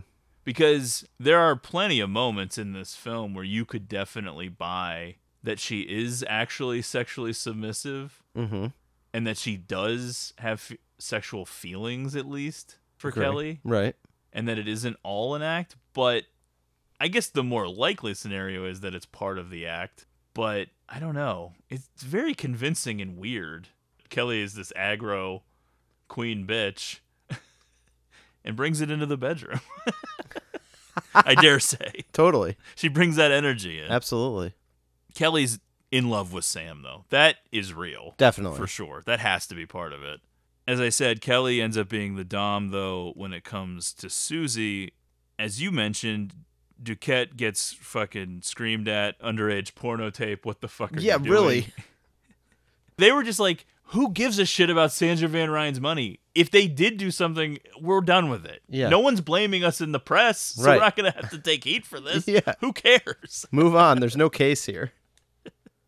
He's like, don't you see? They fooled us. They're like, we don't care. I know. So what? Yeah. Move on. Yeah, the DA and Perez are kind of on the same page, but Perez is still pretty loyal to Duquette, though. She Yeah. does a lot of things that he wants her to do, and by all indications, she's not in on anything, Right. right? Right. Yeah. Sometimes I doubt make you that, though. I'm question like, it, yeah. is she in on this? Sometimes when you get to that motel scene with Yeah. Lombardo, you're like, is she in There's like part of one this? more scene where she's like getting a wire transfer to her. That's it. Just an isolated scene. And then whenever they come out of the room after watching this homemade tape that Duquette made, then we find out that he actually brought Lombardo down to the station. Mm-hmm. But again, this is one of those moments where we, the audience, are left out of something intentionally. We don't actually see him Totally. go arrest him because assuming this is all, this is the plan. So you can't see that scene because then we would know that they were just Right. willingly going together to the police station and setting it up. A few nights later, at the beach, Kelly and Susie arrive together, but then Lombardo shows up and bludgeons Susie to death with a champagne bottle while Kelly waits nearby. Three's a crowd, after all. The two of them drive to the swamp, where Lombardo disposes of the plastic-wrapped body. She's dead. Oh, yeah. Wrapped in plastic. When we know the full story, it's clear that some of this is done for our benefit and our benefit only. And this is the moment I was talking about. We see some POV from Susie, which makes it seem like she's completely fucked up and out of it. Mm-hmm. She's Like clearly the not. stars are faded or they're like blurry. Yeah. So we're supposed to believe, oh yeah, she's really fucked up and out of it. But then when we see the reveal later that she's soberly pulling out her own teeth and that whole thing that's Mhm. going on, she clearly wasn't all fucked up. They were So why do we get this POV? Yeah, It's just for our deceiving. benefit. Yeah. Imagine the potential power couple Kelly and Susie could have been together in Blue Bay Mhm. if they would have just been somewhat normal and just dated each other in high school. Yeah. The destruction left in their wake, taking that town apart. Yeah. No one would have ever recovered. Yeah. Great line here when they put Susie's body, which Kelly assumes is dead, Mm. in the trunk of the Range Rover. She Yeah. says, "My mom would kill me if she knew I took the Rover." That's her big thought. Oh, dude, there's one line that also had me losing it that was way back, but when Kelly was describing the rape with Mr. Lombardo and she talks about his shitty house. Just has to get that zinger in there. I know. That was a great detail. Yeah, she comes off as like an elitist bitch even Yeah, when she's right. crying on the I know. stand. Duquette, feeling vindicated, and also Perez investigate Susie's disappearance. Duquette crowing, saying, "Well, they definitely killed Susie. I told you." They are literally the only detectives in Blue Bay, evidently, because Yeah. I know that Susie was connected to a rape accusation that just fell apart. I think it's a stretch to consider a missing person, which is all that it is at first, to be any jurisdiction of sex crimes Right. investigated. That's weird, right? Definitely. I guess these unless guys they work around the clock. I guess unless they suspect she was kidnapped for sex trade, but they don't. So I don't know. Just not a big force here locally. Susie's blood and teeth are found at the beach while her car is located at a bus terminal. The DA's office again insists that Duquette drop the case, but he asks Perez to keep an eye on Lombardo. While Kelly and Lombardo talk on the phone, planning their escape from Florida, Perez arrives at the seedy motel. When Sam gets off the phone with Kelly, he goes out to Perez's car and invites her inside. He shows her his files from the school on Kelly, which suggest she is troubled and violent. And then, yeah, it really, really feels like Sam and Perez are going to fuck. Mm-hmm. Whoa. A lot of tension in that moment. Because even when he gets up from the bed, I know. She does that little where she almost leaned in like he was going to kiss her. He's got her in a trance. Do you think Matt Dillon is really that good looking of a guy? I don't know. I never really... I'd love to have some of our female listeners weigh in. Is Matt Dillon considered a sexy guy? I can remember... and Not that he's bad looking, just to be like to this level. I can remember, and it had to be in like middle school for me when this movie came out, but I do kind of remember some of the girls liking him then, but... I could see him being a teen heartthrob in Outsiders. Right. But yeah. I don't know. He's kind of got like that big forehead look, which I can relate to, of course. Right. Well, and then his brother always seems so goofy, so I feel like that detracts for him. He loses points. Yeah. Because you can always like kind of see it. You're like, yeah, I'm kind of seeing Kevin Dillon here too. Oh, so like Frank Stallone. Yeah. I don't know, but his career is like hard to really put a finger on too. You're like, what happened right after this? Yeah, it's weird because this was the same year as There's Something About Mary? This would have been like a big year. He might have been like second peak. Right. He's still kind of around, I guess. No, but yeah. When's the last time you can even remember seeing him in something? A leading man? No. Yeah. Just in anything. Right. I feel like we're forgetting something obvious. There has to be something important, but I don't know what it was. Oh, the house that Jack built. That's what I was thinking of. Oh, yeah. Which obviously is not super mainstream and money making, but I actually thought he was really good in it. And it's such a bizarre, fascinating, horrific movie that might be worth revisiting down the line. Peeping in people's windows. Isn't that against the law? Susie Toller's missing. Since when? She didn't come home last night. We found her car at the bus terminal. Ray thinks she was murdered. Well, I don't know what to tell you. You could tell me where you were last night. I suppose I could, but I don't really have to now, do I? Come here. I want to show you something.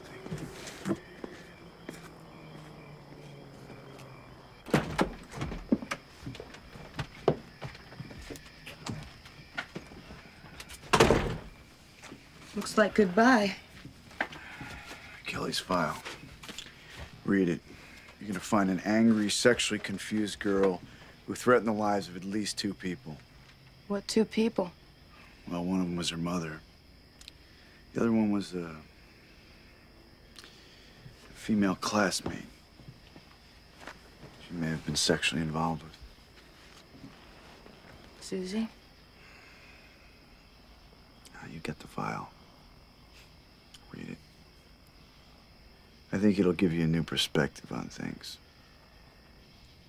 Why didn't you tell us about this before the trial? Because then I had principles. They meant a lot to me. Now, I don't care.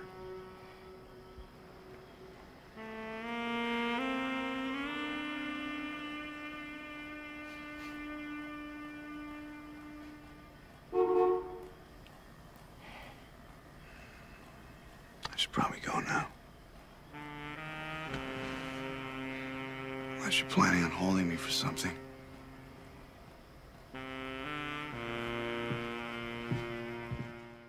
Meanwhile, while that's going on, Duquette goes to the Van Ryans' guest house to confront the scared and upset Kelly. He enters without knocking, and a struggle ensues. The camera remains outside. Kelly and Duquette evidently shoot each other inside. Sandra rushes over as Duquette stumbles out of the house. He has sustained a gunshot wound to the shoulder, while Sandra discovers Kelly dead from 2 shots to the chest. Duquette claims he was forced to shoot Kelly in self-defense. No charges are filed against him, but he is dismissed from the force for disobeying orders. Yeah. And for what we learn is not his first murder. Right. And basically they're just like, look, we rule it a clean shooting, but all these people are dead because of you. That's what they say. Well, he was disobeying orders by Yeah, going yeah, there in the right. first place. And when you're watching this for the first time, not knowing where it's going, kind of a bummer to have Nev Campbell and Denise Richards now out of the movie dead. Totally. You're like, oh, really? Right. Out of all of this, in what you would probably believe would have to be the final twist, it's revealed that Sam Lombardo and Detective Ray Duquette have been in cahoots the whole time. What? Well, I do remember this one being a stunner for me. That Yeah, first this time, is the moment where you have to Yeah. realize it's satire because Right. it's so absurd. Exactly, now. yeah. Especially with the reveal happening and Kevin Bacon is fully nude. You're like, okay. Yeah, I just wrote down Kevin Bacon hangs dong, Mhm. which is so shocking. First of all, so much was made of this. So much was made of this. Completely insane. Bacon has talked on the record about it plenty of times. He was asked nonstop about it in the U.S., and then in Europe, they never mentioned it in Yeah. any of the press for Wild Things. They never asked him about it because they're just way more comfortable with it. And in America, it was like, whoa, whoa, whoa. Bacon, like Campbell, also had a no nudity clause in his contract, but without giving it much thought, allowed McNaughton to use the shot that he thought looked best. And a moment of frontal nudity was included in the film. He was surprised by how many questions he got about it at the American press showing. And as I said, not asked at all by the European press. Since he was a producer, he could technically have sued himself. True. I guess. Yeah. Which would have been a hilarious twist in real life. As I was explaining to you, it was a matter of timing with when the camera was going to shift to that view and when Lombardo throws the towel. Mm-hmm. And that was the one take where it wasn't timed right and you actually see his penis on film. And then for whatever reason, they're like, oh yeah, That's this was the the one. best one. Yeah. We got to use this one. The original screenplay featured a gaze scene between Duquette and Lombardo near the end of the film, in which the men kiss in the shower, revealing that, similarly to Susie and Kelly, the two had a homosexual relationship that allowed Lombardo to prey on Duquette in order to manipulate him and ultimately con him out of the money. According to Kevin Bacon, the scene was modified to eliminate any suggestion of a sexual relationship between the men, as the film's financiers didn't like the idea of men making out. They felt it went too far. Although we don't need to see it, we still know it's there. Yeah, that's pretty much exactly what I wrote and also was thinking myself. Right. It's very homoerotic anyway. Yeah. But in my remake that I'm going to pitch at the end of this episode, I feel like, yeah, we would definitely go there. We would have that. For sure. For sure. Yeah, we're ready for it. Mine now. would be 10 times sleazier and Yeah. also much longer. Because there's It's so an many epic- more scenes yeah. I need to write. I would include everything that's in this movie. I would just Yeah. add more to it. It's 4 hours long. Yeah. It's Killers of the Flower Moon. Yeah. Although Sam is displeased Duquette killed Kelly instead of simply framing her for Susie's murder, he agrees that they now have fewer loose ends to deal with. The two go sailing on Sam's boat, where Sam attempts to kill Duquette. When Duquette fights back, he is shot and then killed with a spear gun by Susie, Mhm. who we discover staged her murder with Sam. The Jenny sheet must be caught on something. Why don't you go starboard and see if you can unhook it? I don't understand a word you just said. Okay, Ray. Do you see this line right here? I want you to follow it down, see if you can see what it's snagged on. Keep going, Mitch.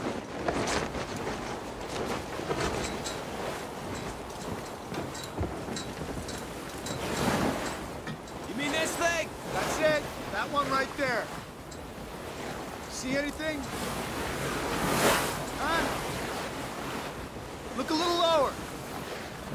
That's it.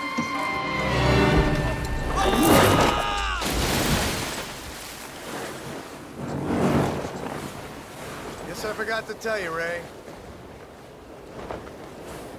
One hand for the boat, the other one for yourself. First rule of sailing.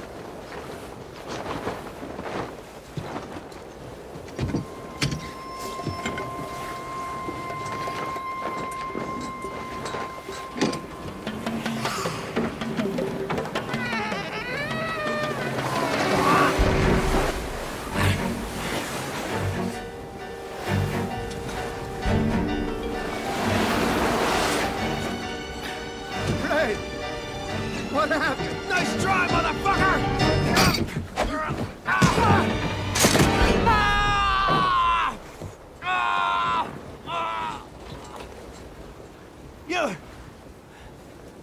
You're dead! No, I'm not. Sam! Sam, for Christ's sake! Sorry, partner. You really shouldn't have killed Kelly. And you shouldn't have killed that kid out in the glades either. What's his name? Davy. Davy.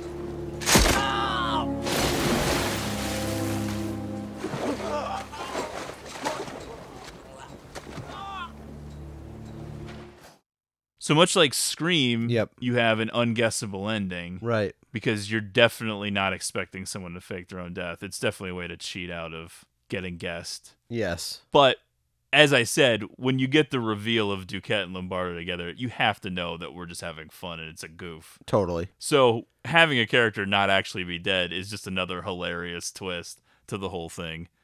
It is weird that leaving Kelly alive was part of the original plan because she knows a lot. I know these people are just like gone. So or your whatever. thought process was that they were going to somehow work Kelly back into the mix? Or at least that's what Sam was thinking before That's he what- realized that Susie had no intention of bringing anyone with her. Yeah, that's what I was thinking, but I understand why that doesn't make sense. But it also seems like a huge risk to just leave Kelly back and ghost her. Yeah, I guess you could interpret the film in that maybe there was one more twist that Duquette ruined Yeah. by killing Kelly because he didn't know that there was supposed to be that he was getting duped Yeah. twice.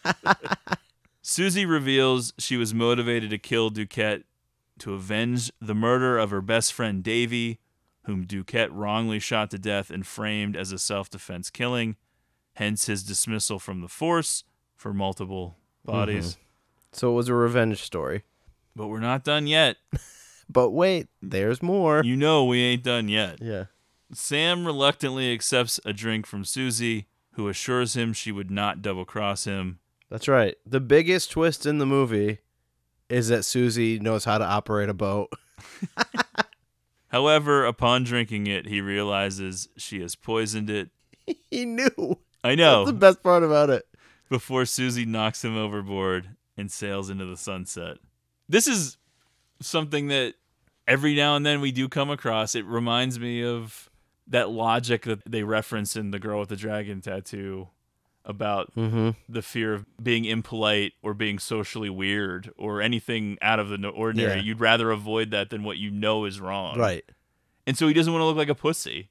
She dares Yeah. him by being like, "Oh my god, dude, really? Come on. Come on." Yeah. And he falls for it. I know. I think you just got to trust your gut. Just be like, You know what? I don't I'm want this sorry that you might get offended by this, but I'm not an idiot. Right. I'm not turning my back on you. Yeah. Sorry if you're offended by that. And you should do the same Yeah. to me then. But let's say he doesn't take the drink. Uh-huh. What do? You're now like 100% committed to this person is going to kill me or I need to kill them, or we both just need to agree to take our shares of money and Well, it depends what you think Lombardo would do. Would he Yeah. eventually turn on her too? We don't really know. It's revealed during the mid-credits scene that she really is the mastermind who puts all of this into motion. So I guess if you factor that in, you assume that he doesn't have some final grand plan, that it's all her. Mhm. But I don't know. I would imagine if he doesn't take the drink, she's got backup right methods death's in mind. planned. Probably. Because they do the hilarious thing at the end where they're like, "Oh yeah, by the way, she has a 200 IQ. She's a genius." Yeah, yeah. By the way. They throw that in at the last second. Forgot to mention. Sam's knocked overboard. Susie sails into the sunset. Kelly walks Eventually- out. Under the deck. Yeah. Eventually, Perez goes to see Ruby And Ruby gives us this Duquette backstory about he would visit prostitutes. Davy was involved with a prostitute, something like that. Isn't this what all kind of comes out? This is a smear campaign now against Duquette. Well, he's not going to be around to defend himself. So basically, it was a lover's jealousy type thing. He kills Davy, makes it look like self-defense. Susie witnesses it. He frames her for the pot to kind of scare her and be like, look what I can do. Yep. Don't fuck with me. Although, why wouldn't he just kill her? I don't know. It seems like if there's one place you can get away with murder, it's definitely Florida. Just throw them in the swamps, and then when they're filming a movie, they'll be like, yeah, we'll pull it out when you're done. Yeah. We're all right.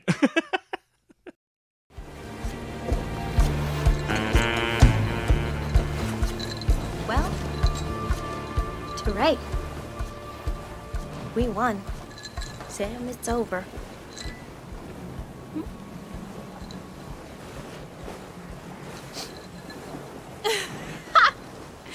Wow. Talk about paranoid. Take a look around us, Sam. You're gonna have to teach me how to drive this thing before I can get rid of you. Huh? Huh?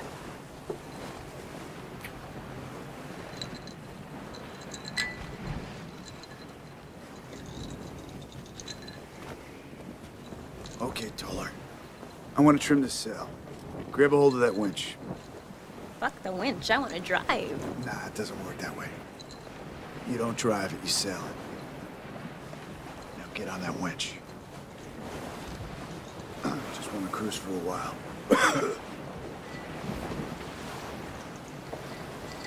It's funny. That's one of the first things I noticed about you, Sam. You like to cruise. Susie. Take college, for instance. I bet the only classes you took were the ones where the finals were all multiple choice. And you never bought the book. You'd always find some girl to loan you hers, and then of course you'd have to fuck her after that, right? Is that how it went? Yeah. Well, I've got a good pop quiz for you. Multiple choice, of course. Before sailing away on the Helios, Medea killed King Creon and the princess with... what? A rock? A spear gun, or... a little poison? Poison!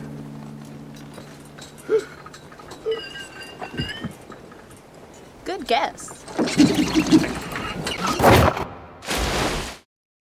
I like the little details. They have Ruby's son, Walter, the alligator guy, with the new truck, and you have Perez noticing the new truck. Yes. And you're like, wonder what that means. I don't know if you noticed, Walter played by Mark McCulley, who plays that guy in Killer Joe, Digger. Oh, yeah. That's that same dude. I always think of that fucking song. Yeah, we find out Susie has a 200 IQ. She's the mastermind. She's the genius. McNaughton commented in 2018 that he considered Wild Things his most political film due to its focus on social class, concluding, "Who wins? The girl from the trailer park. She's all alone on the 90-foot sailboat out on the Caribbean. Pretty much everyone else is dead. That was the 90s with the concentration of wealth, but the girl from the trailer park takes them all down. You know, I'm from the striving working class. A lot of the kids I grew up with, the parents didn't care if their kid dropped out of school. But some of us had parents who insisted their children have an education, go to college, escape all that. So that's where my heart always lies." Love it. Yeah, who would have known That's the Things, motivation. the Yeah. socialist icon. Robbing from the rich to give to the poor. So this is the end. Well, of course, no, it isn't. We have to learn more. And I came across this Roger Ebert quote, which I feel like describes this perfectly. I know. It's weird. Does it seem like this is better left to mystery, or are you happy with these being involved? I think they're kind of fun. They are fun. Would I be bummed if they weren't there? Not really. I don't this- think you're gaining too much. If this was a different type of movie, I'd probably be like, why did they include this? But it fits this movie. I just like that they're a little bit salacious too with some of the sex stuff. Although I guess that's more in the unrated version too. Okay. I get them a little confused. Yeah. Roger Ebert liked the film. He gave it 3 stars out of 4, praising McNaughton's directing and the plot twists. He described it as lurid trash with a plot so twisted they're still explaining it during the closing titles. It's like a 3-way collision between a softcore sex film, a soap opera, and a B-grade noir. I liked it. Yeah.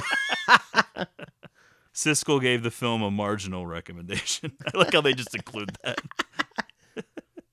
This is a weird movie to be lukewarm on. Yeah, I know. I It feel does like seem you're you either do all that. in or Right. you're all out. Yeah. He was probably all out, and then Ebert was pumping it up, and he's like, yeah, I guess it was okay. Several mid-credit scenes reveal that Susie was the ultimate mastermind of the plot. Upon finding that Sam and Kelly were in a sexual relationship, Susie blackmailed Sam with photographs of the two using drugs during sex, convincing him to help her scheme. So that answers a pretty big question. Yeah. Why the fuck would a teacher do this? What is his motivation? He seems like he could maybe convince Barbara Baxter to marry him. He's set. What's he doing? Well, he gets caught fucking a student while doing drugs. Yeah. So now he's got something over his head. He's being blackmailed. He's got some demons that he just, Yeah, and it does couldn't help himself. confirm that the physical relationship between him and Kelly was real. For sure. And so when Susie gets involved in that threesome, for all we know, that's the first time that she's ever had sex with Sam Lombardo. So that's why Kelly is actually really jealous. She's like, what the fuck is going on? Right. She's not happy that that's actually happening. But then it seems like they liked it because maybe that's the first time her and Kelly fooled around, and then they end up doing it later too. I don't know. I'm trying to piece together the past. I gotcha. more. Susie subsequently orchestrated the meeting between Sam and Ray at a local bar. So she's the puppet master as far as including Ray. The only Right. person that doesn't know that Ray is a part of it is, of course, Kelly, who is murdered by him. Later, during her staged murder on the beach, Susie pulled out her own teeth with pliers to make her death appear legitimate. Awful. Yeah, that's pretty hardcore. I don't even know if I could do that for $8.5 million. I really don't know. Yeah, if I know, could. same. It is also revealed that Ray shot Kelly first before shooting himself in the shoulder to pretend he killed her in self-defense. I don't even think we needed to see that. That I was think we knew obvious that. from the way it went down. Yeah, and he admits it, but we kind of already knew. I know, confirmed. but without him admitting it, without seeing this, you can tell by the sequence of the scene where the camera is outside of it that it's weird. Well, yeah, You of know. course. If you listen, there's 3 shots. The third one is there's a delay, and that's Yeah. when he makes a Mhm. noise. So obviously that's the time he got Right. shot, which she would already have been dead. Finally, with Kelly, Ray, and Sam all dead, Susie is met by Bowden, who gives her a briefcase full of cash that he describes as just walking around money and a check for millions of dollars. As she leaves, he tells her to be good. So what I was going to say was, ultimately, if you think about it, when you piece all of it together, who looks most sympathetic? It ends up being Kelly. Yeah. Who was left out of everything. Right. No one wanted to really scheme with her. Yeah. She was only on level 1. I know. Everyone else at least went to level 2 or 3 or 4. Yeah. She's only on level 1. She thought that the original fake rape thing was the whole thing. Right. There was nothing else. I know. Weird to see Bowden pop back up. Yeah, which implies that he's in on it. They do the thing where he questioned her in court. They repeat the lines Right. as if they were rehearsed. So he must have been getting a cut all along, which he would have anyway. So maybe she gave him a bigger cut than I he would know. have got from Lombardo. I don't know. Weird. Mm-hmm. I think in a way the gay subplot between Lombardo and Duquette actually would have made the whole thing make more sense in terms of motivation. Yeah. Not that it doesn't work, because you do believe that Duquette is dirty. Definitely. But it adds another layer Yeah. of like why he's motivated to do this. He thinks there's going to be some future together as a couple, and he's just a pawn. Right.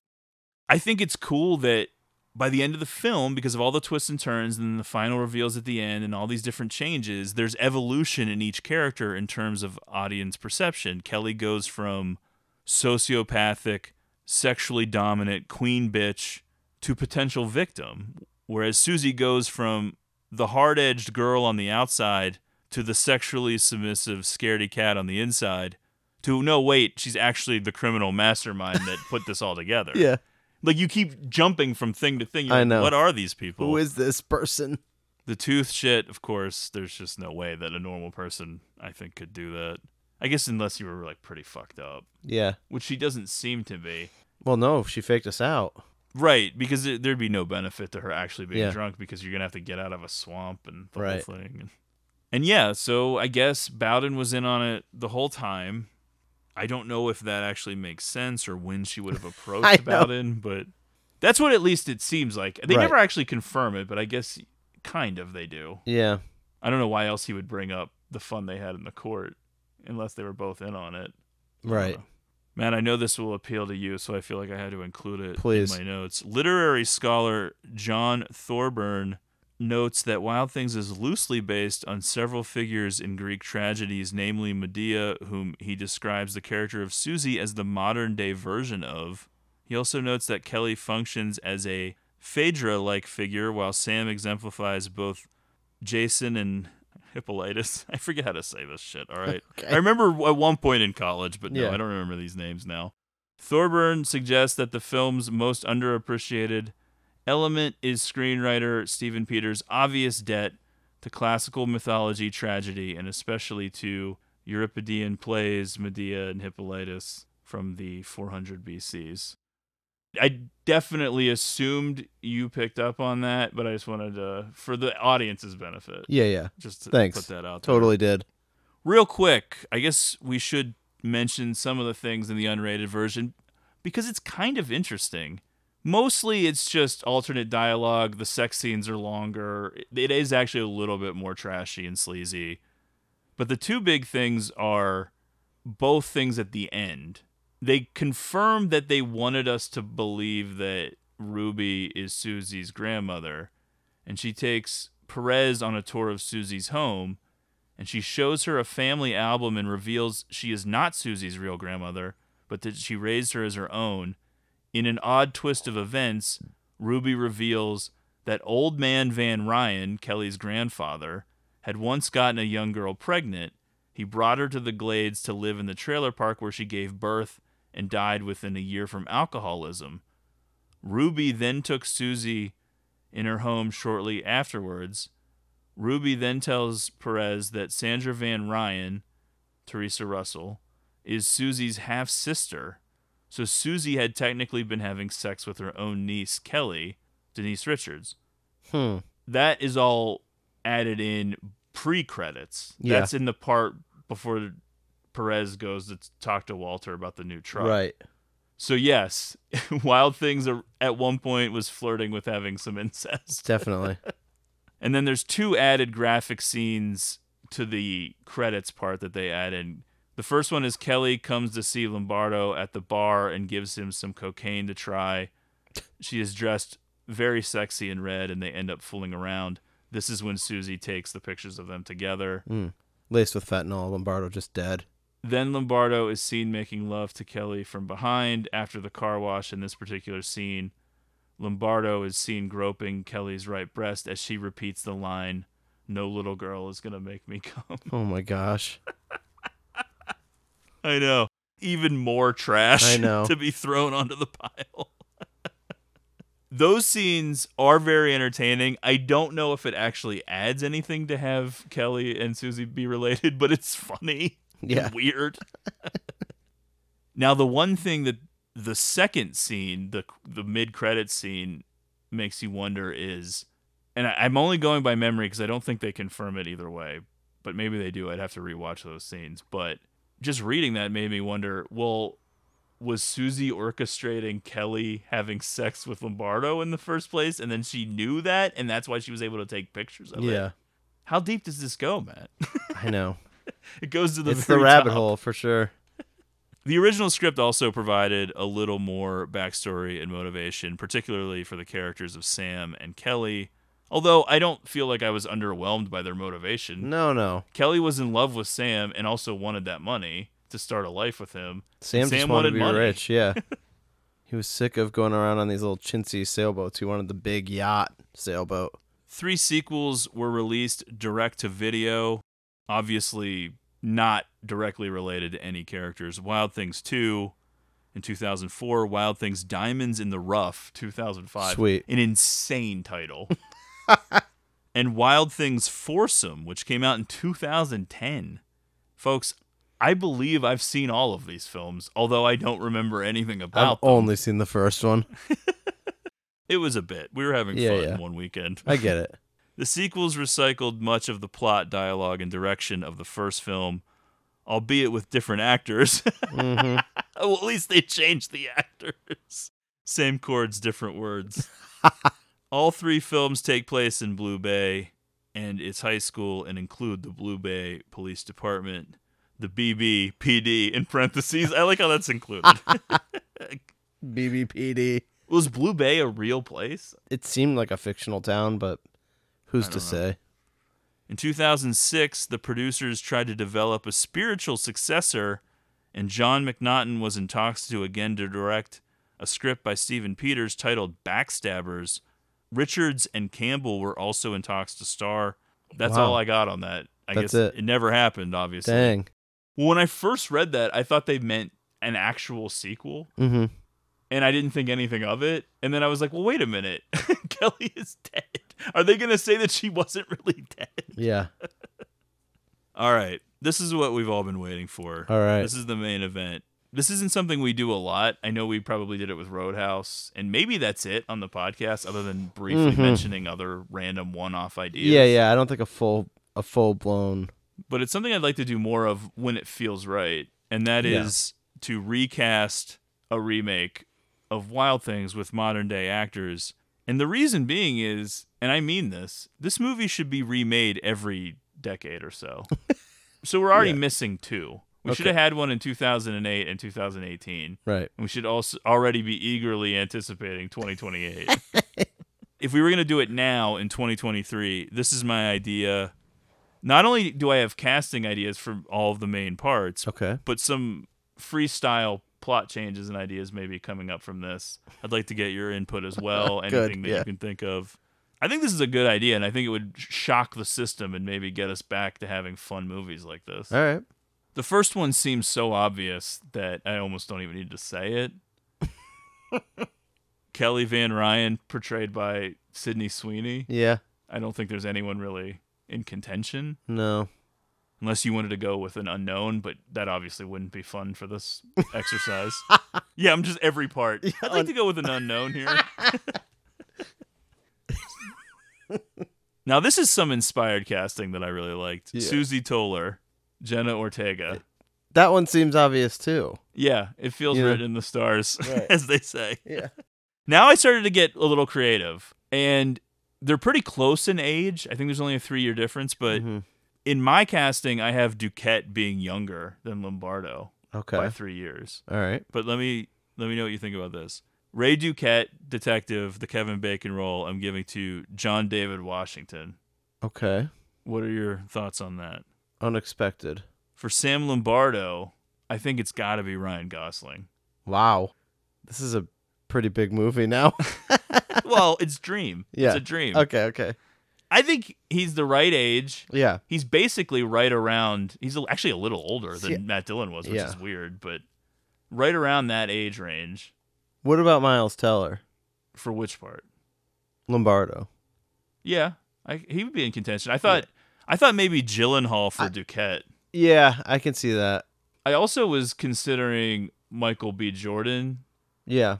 But I couldn't decide which. Almost all these guys seem like more charming than Matt Dillon and Kevin Bacon. Who brings the sleeves? Bacon can play both. Yeah. He's better at being endearing, like in Tremors and stuff Yeah, like yeah. that. Although he is so much better at being a shitbag, which I know. ties in a little bit with the movie. Is there anybody out there right now that brings a little bit of that sleaze that's age appropriate? That's tough. What about that guy from The Bear, who was Yeah. in Shameless? I could see that dude being a... What's his name? Like Jeremy Duquette. Yeah. Allen White or something like that? I don't know. Nah, he's never been a household name for me. I would have just known him as Lip from Shameless. Yeah, but he's kind of having Yeah. a big moment with this Bear show. So I could see that. yeah, that'd be a little less known than Yeah, some of yeah. the high But he might profile have names. that very specific quality. Yeah. But all right, I'm good. I'm good with what you got. Gloria Perez, I went with somebody that I wasn't super familiar with, but I was having a hard time. So I picked this girl, Monica Barbaro. I hate to describe her like this, but she was the lady in Top Gun Maverick. Oh, On okay. the team. Yeah, yeah. She's in that new I Arnold like her, Schwarzenegger yeah. show on. It's called like Fubar. Okay. It's on Netflix. It's kind of having a moment. Sandra Van Ryan. Now we're getting interesting. Yeah. Alexander Daddario. Wild. You might be wondering, what are you talking about? This is insane. How could she be Sydney Sweeney's mom? Yeah. Well, she's not her biological mother. I'm changing it to stepmother. Okay. As mentioned, Teresa Russell was only 14 years older than Denise Richards, but Denise Richards was playing a high schooler and didn't really look like one. So the 14 age difference jumps out more. And it's supposed to be a stepmom who was a trophy wife to the dad, so she's younger. Well, I like the dynamic of Yeah. thinking the father committed suicide and now she's saddled with this daughter that she doesn't really like or Right. get along with. So it adds like more tension Totally. between the two. Yeah.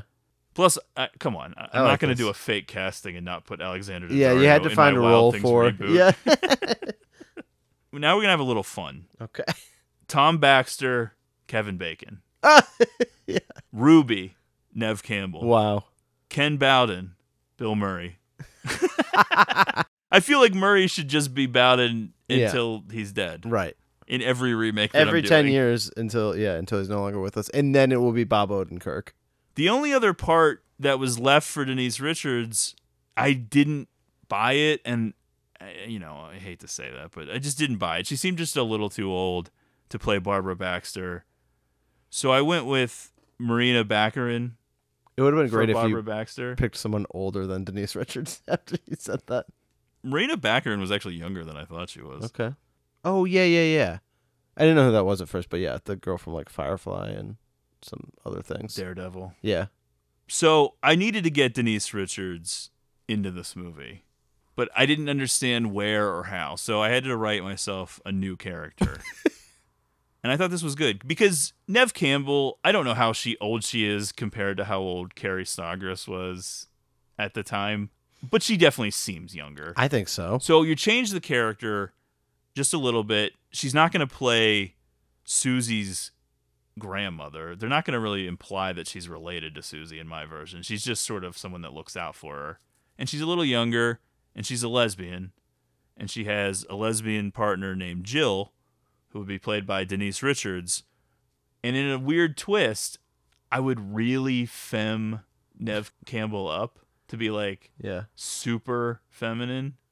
And I would butch Denise Richards up. She's probably not going to cut her hair for this, but a wig, maybe like jean shorts that aren't Daisy Dukes, like actually cut off at the knee, and like boots, sort of like flannel type. Mm-hmm. And she's not exactly like Walter, because we're not going to have Walter in mind. Jill sort of replaces Walter. Oh, really, Walter? I was thinking Jesse Plemons. Yeah, okay. Well, Jesse Plemons can be Walter. that makes sense. He would definitely do that. Yeah, so you kind of switch what you would expect from Wild Things, the original, where Denise Richards is the more, feminine one. And right. I would switch that dynamic between those two. They'd be a couple that were in those scenes together. So I got all the original cast back. I think it's a pretty fun start. And like I said, I think my version would be significantly longer because I would write a lot more scenes. Because, yes, the two male leads would be having gay sex. It wouldn't just be making out in a shower. It would be like pretty hardcore. And then hardcore. And then we would definitely be doing the angle where Kelly and Susie are related. Yeah. That's 100%. Right. And maybe even in our version, they know they're related. Oh, boy. Is this the best idea I've ever had? Yeah, it's sounding good. I'm thinking people are going to be calling you up to greenlight this project. A 4-hour-long Wild Things remake that just from the cast alone seemingly has like a $200 million budget. Yeah. Oh, God. I don't know. Maybe we could get it greenlit as a series at HBO. Sort of follow the Euphoria mode. Yeah. It could happen. It's like Euphoria crossed with True Detective. Yeah. Crossed with The Postman Always Rings Twice. crossed with the movie Kids. Yeah.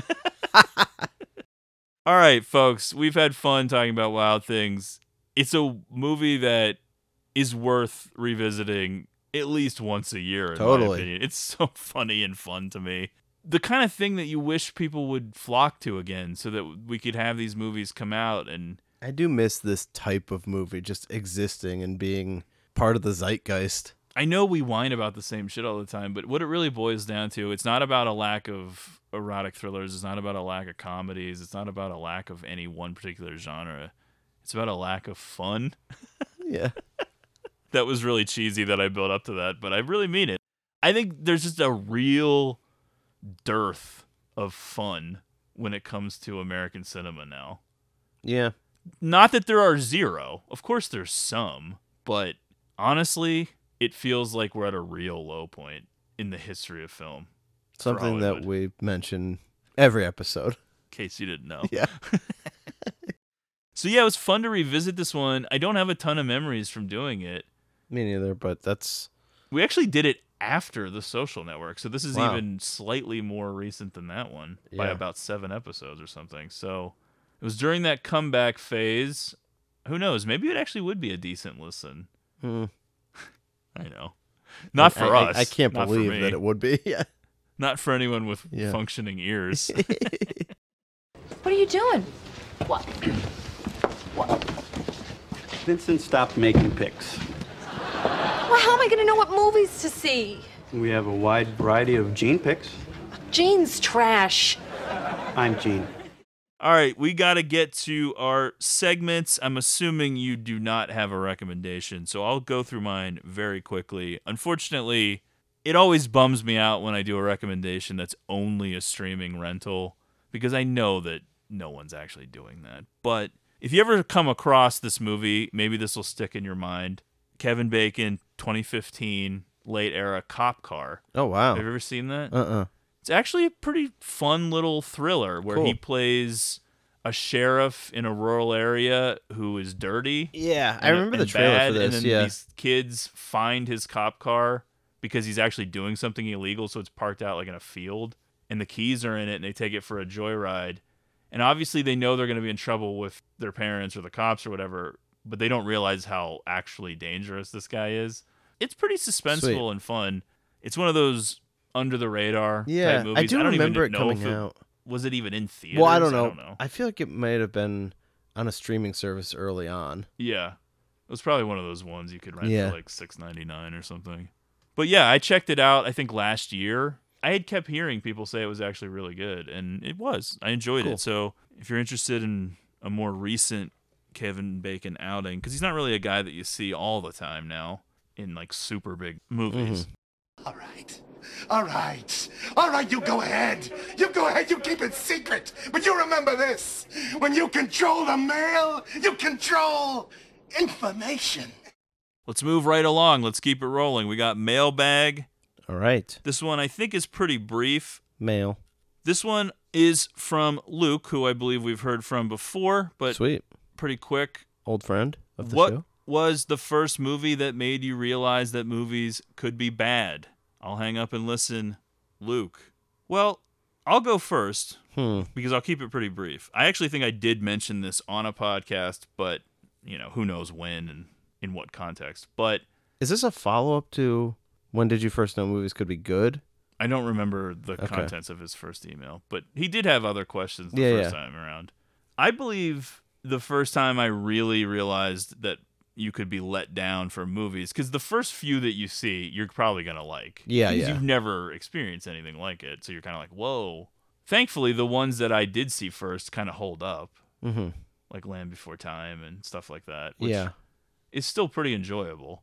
My first experience with disappointment in a movie does come from a theatrical experience. My dad and I went to the Dollar Theater, Oh, yeah. I think, in a mall, Mhm. which is long gone now, to see the John Hughes film, Curly Sue, Oh, wow. starring Jim Belushi and a little girl with curly hair. I don't know if it's a terrible movie, but it certainly wasn't good. Yeah, yeah. And I have never seen this. somehow, I love John Hughes, but let's be honest, some of his later scripts were a little lazy, including a movie I love, Uncle Yeah. Buck.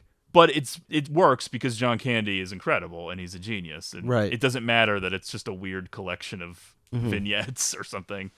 But Curly Sue, I'm sorry, Jim Belushi is not John Candy, and Yeah. it just wasn't good. And I was a little kid walking out of the theater just being like, yeah, that really wasn't good. And it kind of being surprising to me that was Yeah. possible.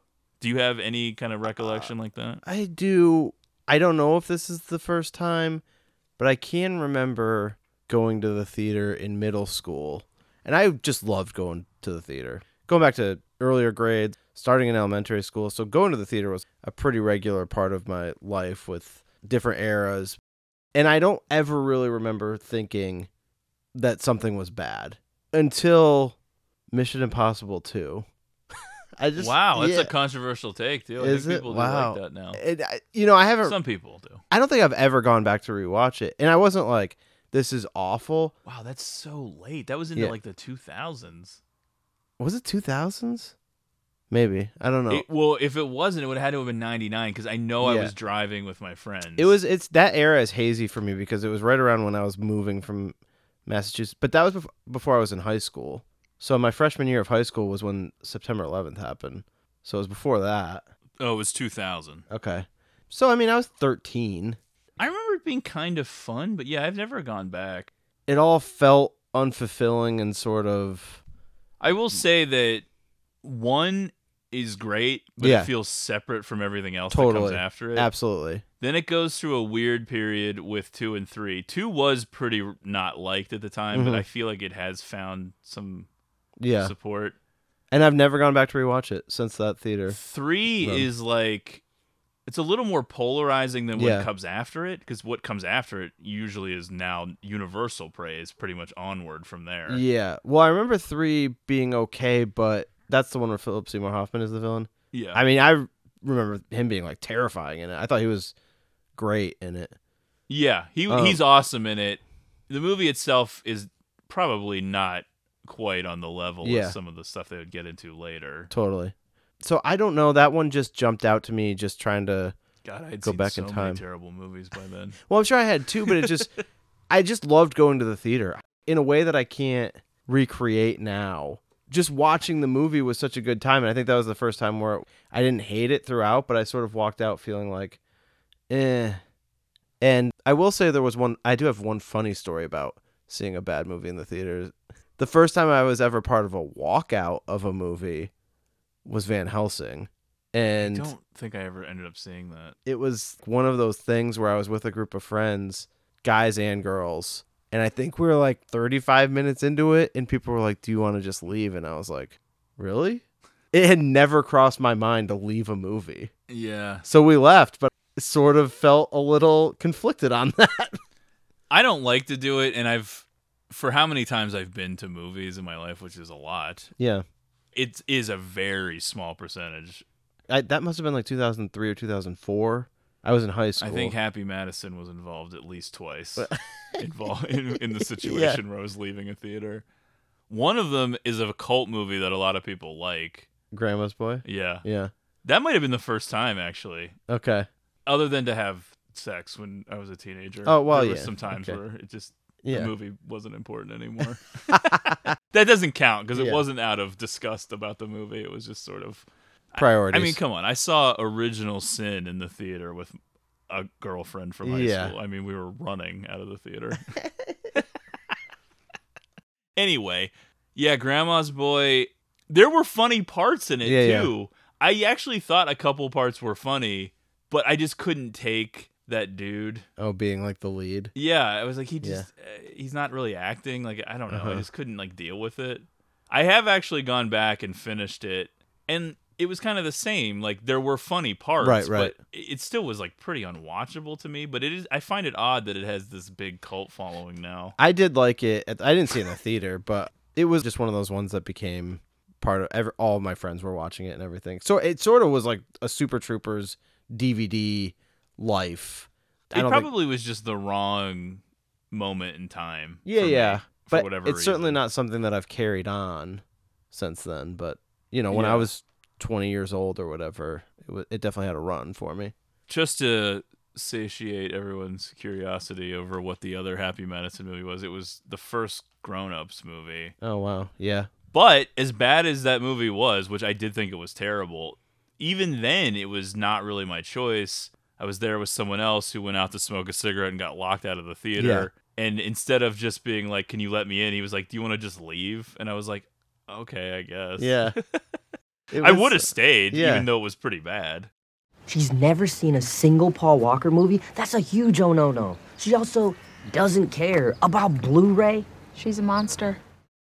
All right, real quick, not going to do a whole thing.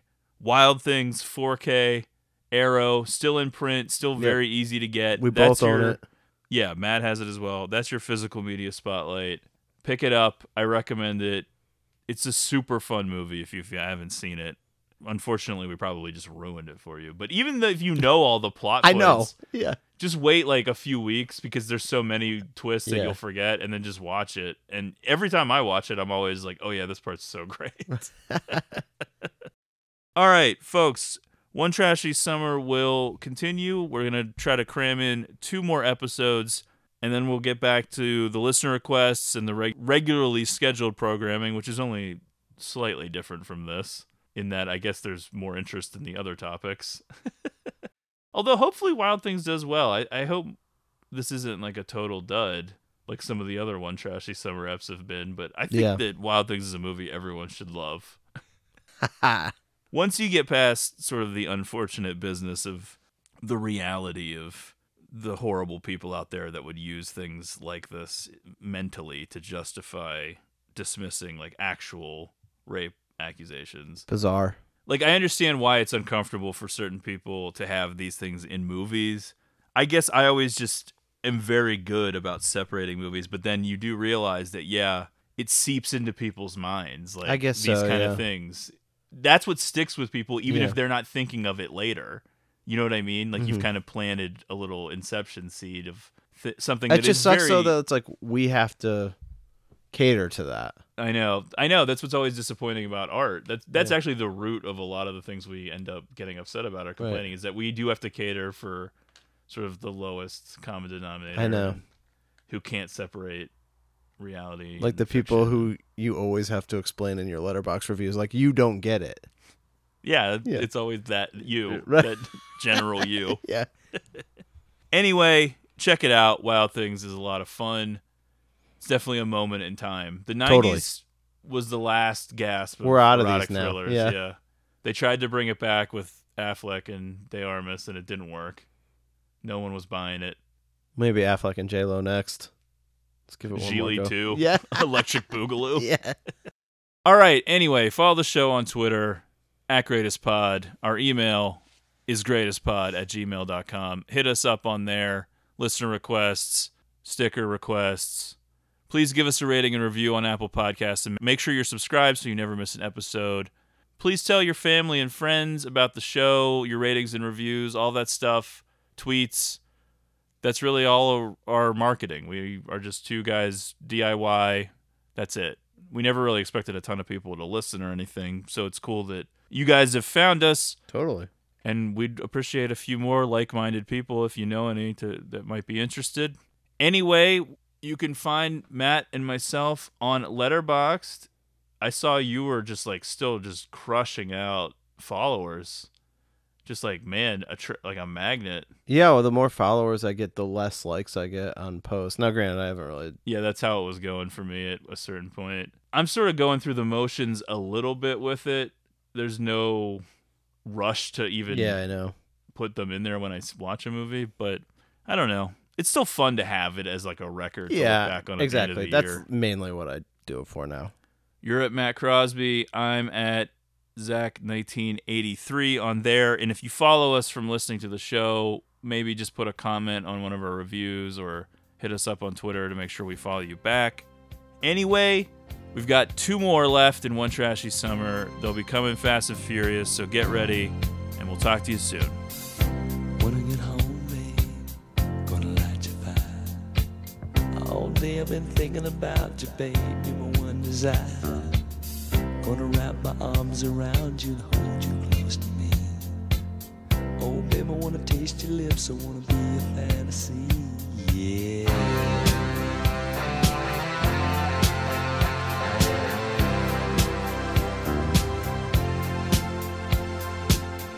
I don't know what I'd do without you, babe. I don't know where I'd be. You're not just another lover, no, you're everything to me. Every time I'm with you, baby, I can't believe it's true. When you lay in my arms and you do the things you do, you can see it in my eyes, I can feel it in your touch. You don't have to say a thing, just let me show how much I love you, need you, yeah. I wanna kiss you all over and over again. I wanna kiss you all over till the night closes in.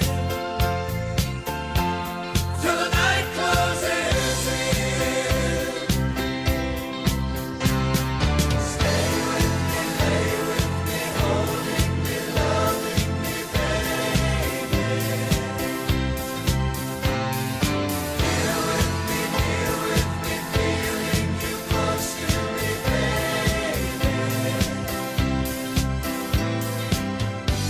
So show me everything you do.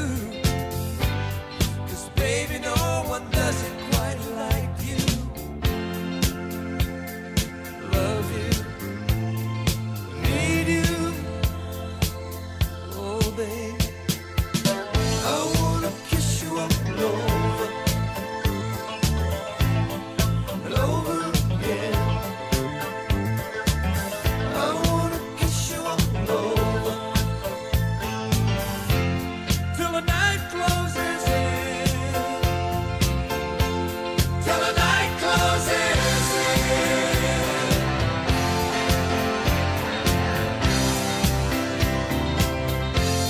Till the night closes in.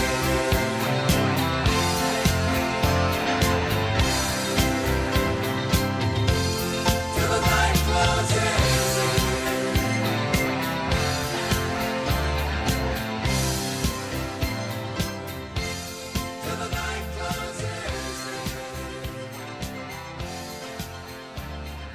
It's brilliant. It's amazing. great and, idea. and I like it a lot. Brilliant idea. But there is one critical element that's missing. It needs a sexual punch-up. We need to get a female lead character in there that Dolph can bang throughout the whole movie. Yeah, I kind of hate women, though. Oh. I feel like they just slow action movies down, too. Right. No, Maxie, you're dead wrong on that. You're dead wrong. See, one of the problems with Shyamalan's movies is that they lack a certain eroticism.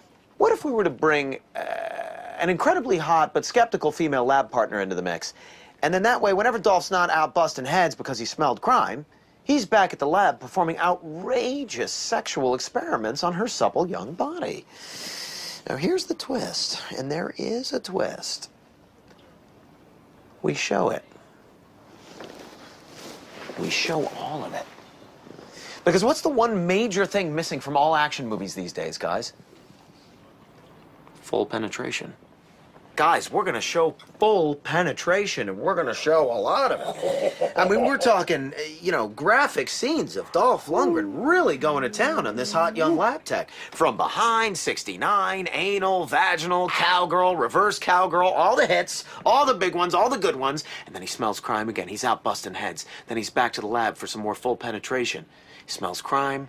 Back to the lab, full penetration, crime, full penetration, crime, penetration. And this goes on and back and forth for 90 or so minutes until the movie just sort of ends.